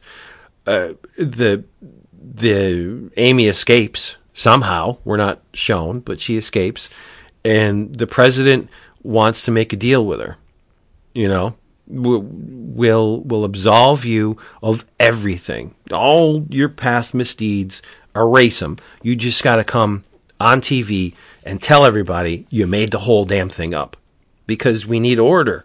We can't have the entire sum total of humanity thinking that there's no point to all this. We need you. Just do me this favor, and we'll just erase it all.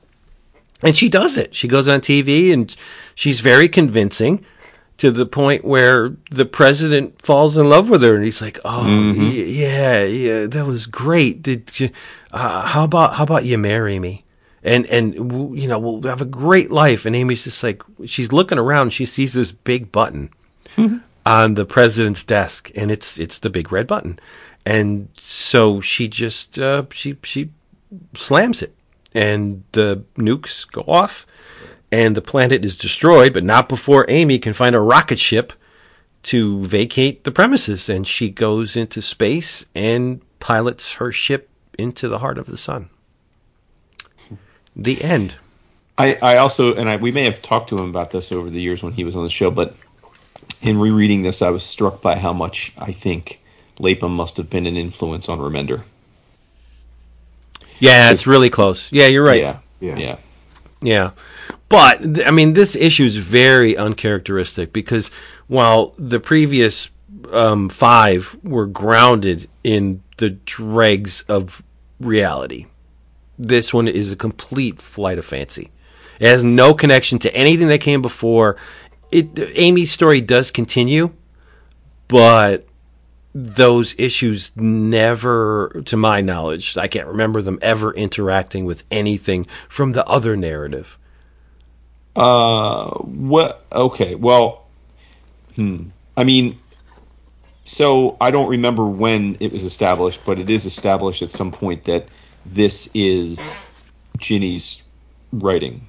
Ginny created the character as a proxy for herself and writes fiction. Right. Stuff. Yeah. Right. But the fiction never, other than being from Ginny, you never see things from the other narrative pop up within Amy Racecar's story. You know what I mean? No, it's purely Ginny's fictional world. Right. Yeah. It's just it's like a fever dream. She's trying to just process things. Right. I mean, to your point, and again, I think this issue on its own is really clever. It is my least favorite issue of the 7, because I didn't want to be. I know Lapham was trying to pull us out of that world intentionally, so successful, sure. But I wanted to go back to it. I'm like, let me go back to the dregs. I want more of that. Well, I like the absurdity of it. Sure. No, again, I'm not trying to besmirch it, but I'm just saying it served its purpose, and it feels completely anathema to everything else that came before it and after it. Yeah, it's clever as fuck, I think, but it's a dalliance. It's big picture. It's relatively unimportant, other than the fact that this character got him a lot of attention. Mm-hmm. I mean, the color specials, like Amy Racecar became. You said David Lapham back in the day, and people would say, "Oh, Amy Racecar." Yeah, right. You know. And it all ends with issue 7, the feel-good issue of the bunch. It's called Freedom. Not for anyone but Tom. It takes place on Monday, September 20th, 1982. We swing back to Ginny. And it's worth pointing out that, as you noted, we've got the day and date this time, right? Right. And I think that's obviously by design. It's to signify this is a really specific seminal moment in the life of one of the characters. Yeah, it's important, right? Yeah. It's a turning point, because while Ginny's relationship with the mom is still garbage, she's taken up smoking in her bedroom, probably thanks to Mr. Barrow, right? And Dad comes home from a run, and he's like, you know what? I want to start living. Let's go do stuff. Let's take a vacation. Let's go have some fun, And Lapham makes a point of just showing how strong and virile this guy is, because as they're talking, he's chopping wood, right? And chopping wood and showing wood.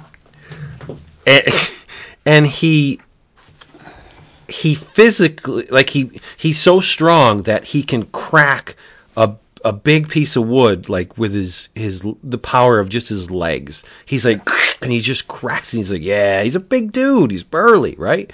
And she's still going on about her mom, and he's like, yeah, come on, that doesn't matter. Let's just have some fun. We're gonna really start living, right?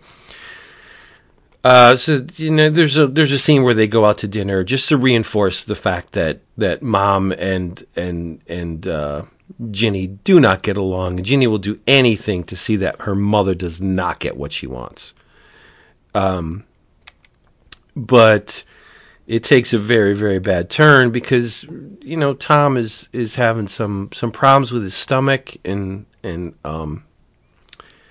it may be an ulcer.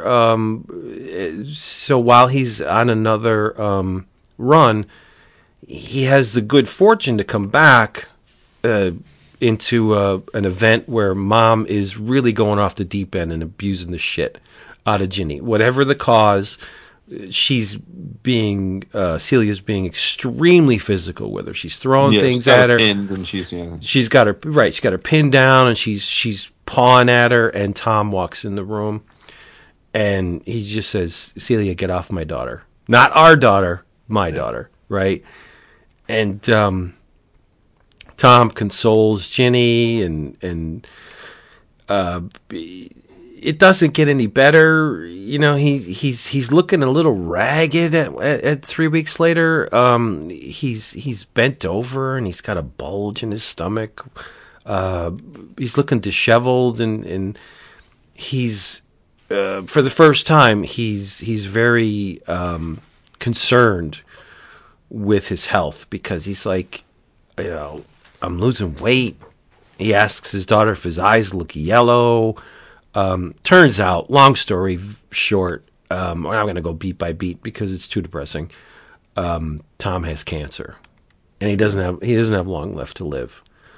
And the bad kind of cancer, non-recoverable, right? And you get to see, and a lot of this, unfortunately, it hit home with me because I lived this firsthand.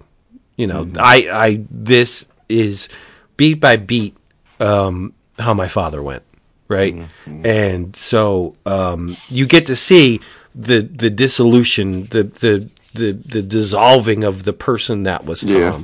That's how Beth's dad was too. So. Yeah, over a period of pages. And it's really hard to read. It is. Props to Lapham. I mean, he does a magnificent job, but it's not Sunshine and Roses. I think the irony of that series name is apparent too. Well, and what we know, and again, from what we know with Lapham saying that a lot of this was pulled from he and Maria's lives, I assume one of them, one of them must have lost a parent, like their father, this way, right? I mean, but Ginny's at the center of it. Like, the last thing Lapham delineates is that Tom's very bad, throwing up, just out of it.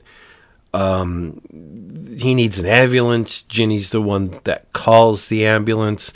The ambulance comes and takes her father away and just leaves her alone in the middle of the street. Yeah, that's the fucked up thing. Is the heartbreaking thing is that everybody went in the ambulance but her. Right, and she's the one that matters most to Tom. Right, and she's not there. Yeah, and it's horrible. It's crushing. Yeah. Just another feather in the shit stain of a life that poor Ginny has to deal with. Another day in the life of stray bullets. Yeah, exactly. Holy shit! You go back to the camera angles, like on 207, and that's. I mean, my notes were like 1982, the good old days when dads could show their daughters their junk. It's just one of those panels. It's just so weird because you see her eyes going down in the panel. And the panel right before, he's like, yeah, well, you're not going to be as big as me. And then it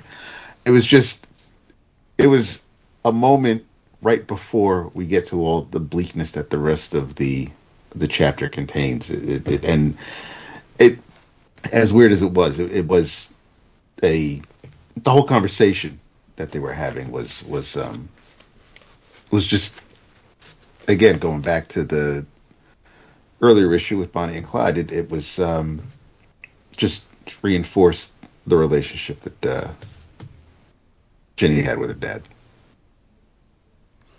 He's a good man. Yes. Was a good man. Yeah, we'll miss him. Mm-hmm. And it in the back of the book it explains, but for those that don't know out there, I mean, this was the creative hallmark for Lapham, at least from a industry accolades, Throwing Flowers perspective. I mean, he won the Eisner for Best Writer Artist. 96, but it would be for the book this book that came out in 95. And yeah, I mean, he was nominated 5 times, but this was his win for best. The man got a lot of attention as this book was coming out. For you to pierce that big 2 membrane, this was one of the sacred cows at the comic shop, and that's odd. Like, it didn't happen often. The only other time I saw attention devoted to a book to this degree was Bone. People went ape shit over Bone. Mm-hmm. Yeah. And it's worth pointing out, again, like, because sometimes these times can all run together, especially when we talk about the 90s now, it's so long ago. But 1995, I mean, when we take journeys back into the comics world, a lot of people are just quick to say, oh, the 90s were such a shitty time for comics. And there were a lot of shitty comics in the 90s, but there were also incredible comics that shouldn't be forgotten about because the big 2 were sucking ass during this time, right? Like there were still great comics on the shelves. Right. So I found something that I thought would be kind of fun. This is from 1995. It is from the Comics Journal, and it's from something called the Shit List. Yeah. Yeah. It says, ever go into a comic show? Oh, that's the intro. I'll skip that. It says, the latest flavor of the month is proof that the fanboy cognoscenti, and let's not be sexist, fangirl cognoscenti, are desperate to validate anything that doesn't look like a superhero or movie tie-in as a mature use of the comics medium. The critical success of Stray Bullets is a testament to the immature judgment that dominates the field. It's got the facile slickness and accessibility combined with arty pretentiousness that are guaranteed to pull the wool over your average gullible comic hipster. Moreover, it's got the advantage of being favorably compared to swill like Plasm, for which the artist David Lapham was previously known. It is in fact nothing more than a modest, competently executed, middle-of-the-road genre entertainment, and as artless and unoriginal as that sounds. The glib, trendy callousness of the characters in Stray Bullets is positively Tarantino-esque, the dialogue banal, the staging derivative. The opening of number 3 is stolen, an homage from Reservoir Dogs, and the story indulges in the cretinous fantasy of the protagonist running off with a wild femme fatale on the spur of the moment. Run away with me, lad, tonight, right now. Let's just go and never come back. There's also an absurd, abused children motif that gives it an ersatz humanity, and each issue includes the obligatory self-publisher's letters column that amounts to a drool fest congratulating the artist on his courage and genius. If your idea of art is a television movie of the week, you'll be thrilled to learn that comics have finally achieved that height of human striving with Stray Bullets. Gary Groth. Yeah. I'll tell you what, Gary Groth is he was a horrible human being on a lot of days. Oh yes. And this is like, I read this and I thought Gary was born 20 years too early, because he would be the king of Twitter trolls if he was young enough to care about that sort of thing. Like, he's the king troll. I mean, and it's just great to see this now because this was written months after Stray Bullets first started hitting the stands. And tell me that in retrospect that you couldn't, like, I wouldn't be at all surprised if you read a journal retrospective on the brilliance of David Lapham, right? Like Groth is so off base here, and it's just, the dude just is full of hate. Like, if he doesn't think it's cool, it sucks. And it's not just like, because I know a lot of people are like, oh, Gary hated superhero comics. Yeah, but here's a book that was anathema to superhero comics, and he makes fun of it because of that. And he basically says you're an imbecile if you liked this. Yeah. I mean, having read that magazine for a long time, I often wondered how many of his screeds were written solely because he didn't publish the book. That's what I'm saying. He was a troll. Yeah, he was a troll. He was gaslighting people. Sure. Look at the first couple issues of Love and Rockets. It plays into the same tropes that superhero comics do, especially with Maggie. right? Yes, Love and Rockets did mature incredibly over the course of its existence, and the created by two of the all-time greatest cartoonists. But a lot of Gary's rants were based in the fact that he didn't publish the book. I'm sure if he published Fantagraphics, that would have been a totally, or if Fantagraphics published Stray Bullets, that would have been a totally different perspective in that writing. He's a horrible human being, but again, at the end of the day, I think he's done a lot of good for comics in a number of ways. Whatever is the good balanced with the bad, I don't know, and I'm not repping for the guy, but he does have his accomplishments. I'll give him that. But yeah, he's totally wrong on this. Oh no, totally. I mean, his contributions cannot be dismissed or discounted or glossed over. But it is a reminder of the dude as a human being was a piece of shit. I think. Yeah, I honestly think that. But to not be able to see the inspired approach to storytelling in this, it's very reminiscent of Tarantino. But at this point in comics, we didn't see very much of this, right? I mean, Eisner did similar stuff, Miller to a certain extent, but that was the basket, right? There wasn't a whole lot of this stuff going on, and I think it was a Stray Bullets was a quantum leap. Whatever Gary says. Yeah. And it bums it to this day. It bums me out that it was never a viable commercial success to the point where he had to abandon it. You know, I mean, now he did get to come back to it, which is great, and I'm hoping that the modern reincarnation had to be at least somewhat more profitable, because he did pretty much put out 40 plus issues of Sunshine and Roses on the regular. So, but he abandoned the original Stray Bullets, and to his credit, was very candid about the fact it was because he had a family to support, a wife and 4 kids, and freelance was easier, faster, and paid better. So, there's a lot of Brubaker in Stray Bullets too. Sure, for sure. Like, well, you mean there's a lot of Stray Bullets in Brubaker?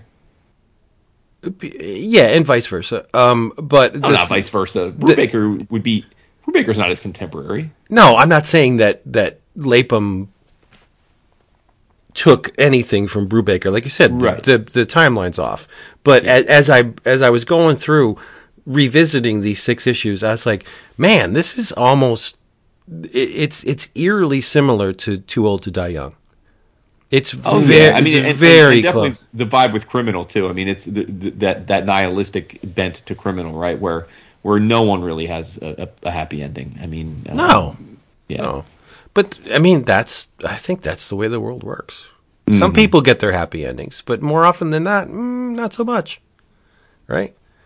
The key word here is nihilism, and I think that was the absolute. You could not have picked a better tagline for this first volume. Well, the whole series, but especially this first volume. All right. That was awesome. But if you enjoyed this, there's a way that you can voice your opinions. You go to the Patreon. You can make your voice heard and say, hey, I think you idiots should read this for the book of the month. You can vote, in a sense, on the book of the month. You can also come to the Slack and just go crazy with opinions and additions and whatever you want. How do you do this? You go to patreon.com/11 o'clock comics. Take a look around. That's the portal. That's the access way to get into this crazy thing. I got no in your travels. None. Oh, okay. I mean, I don't think we. Yeah, I like. Okay. After all that, I'm spent. I focused very heavily. We just did this 2 days ago. I focused very heavily on Stray Bullets to the expense of everything else. Just here in your travels, come back next episode, because there you go. We'll be talking about a whole mess of comics. It's true. Yeah. Yeah, I think we will be. You also don't have any travels, David? I could, but I won't. I won't mess up the mood. All right. Well, I'll just say in your travels, please do exercise your right to vote. Oh, Oh, yeah. 100%. Yeah, that Because goes without saying. Yeah. we got elections and listen, regardless of how they go and how you think they're going to go, every vote does matter, as we're learning, and will continue to matter even more with some of the shenanigans that are happening. So Yeah. don't think your vote doesn't matter. It does. If you do vote, send us a picture with the old I voted sticker, and next time you come back, we'll have a cookie waiting for you. Oh, cookie. What kind of cookie? Well, if I had my Gluten-free? druthers, it would be Vegan? Gluten-free? oatmeal raisin. I mean, I'm down with the oatmeal raisin. I mean, that's the king. lit. It's the king of the cookie, Cool. right? I mean, I'm not sure I co-signed. I mean, I enjoy myself an oatmeal raisin cookie, but I enjoy baking them for my wife, but I'm not really a fan. It's the texture. Yes. It's the texture. No, it's not. It's. I mean, That is anti sultana. No, actually, what I no, because I do like raisins, especially like chocolate covered raisins. But the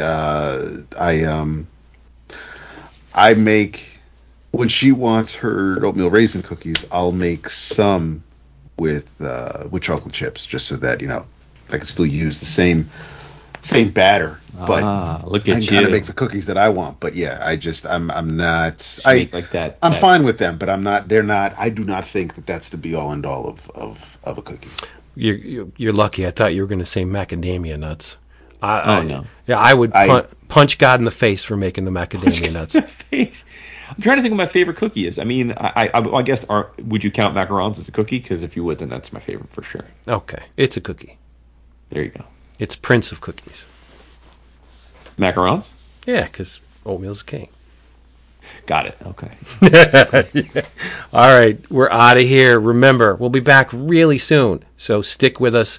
In the meantime, go to your comic shop, buy some books, go eat some great food, kiss and hug your loved ones, pet your little men and your little women, aminals, and come back because David has to say goodnight. I need an instrument. I swear I'm going to buy a ukulele. David. Good night. You're dirty. After all the wholesomeness we gave them this episode, you're going to finish with the skin flute? David. Nice. I'm staring lovingly at my Domino and Ginny commission, my dude. I think we should just leave it at that. Oh yeah. We'll just ding ding. Domino teaching Ginny how to be a sniper. Gotta love it. That's it for that one.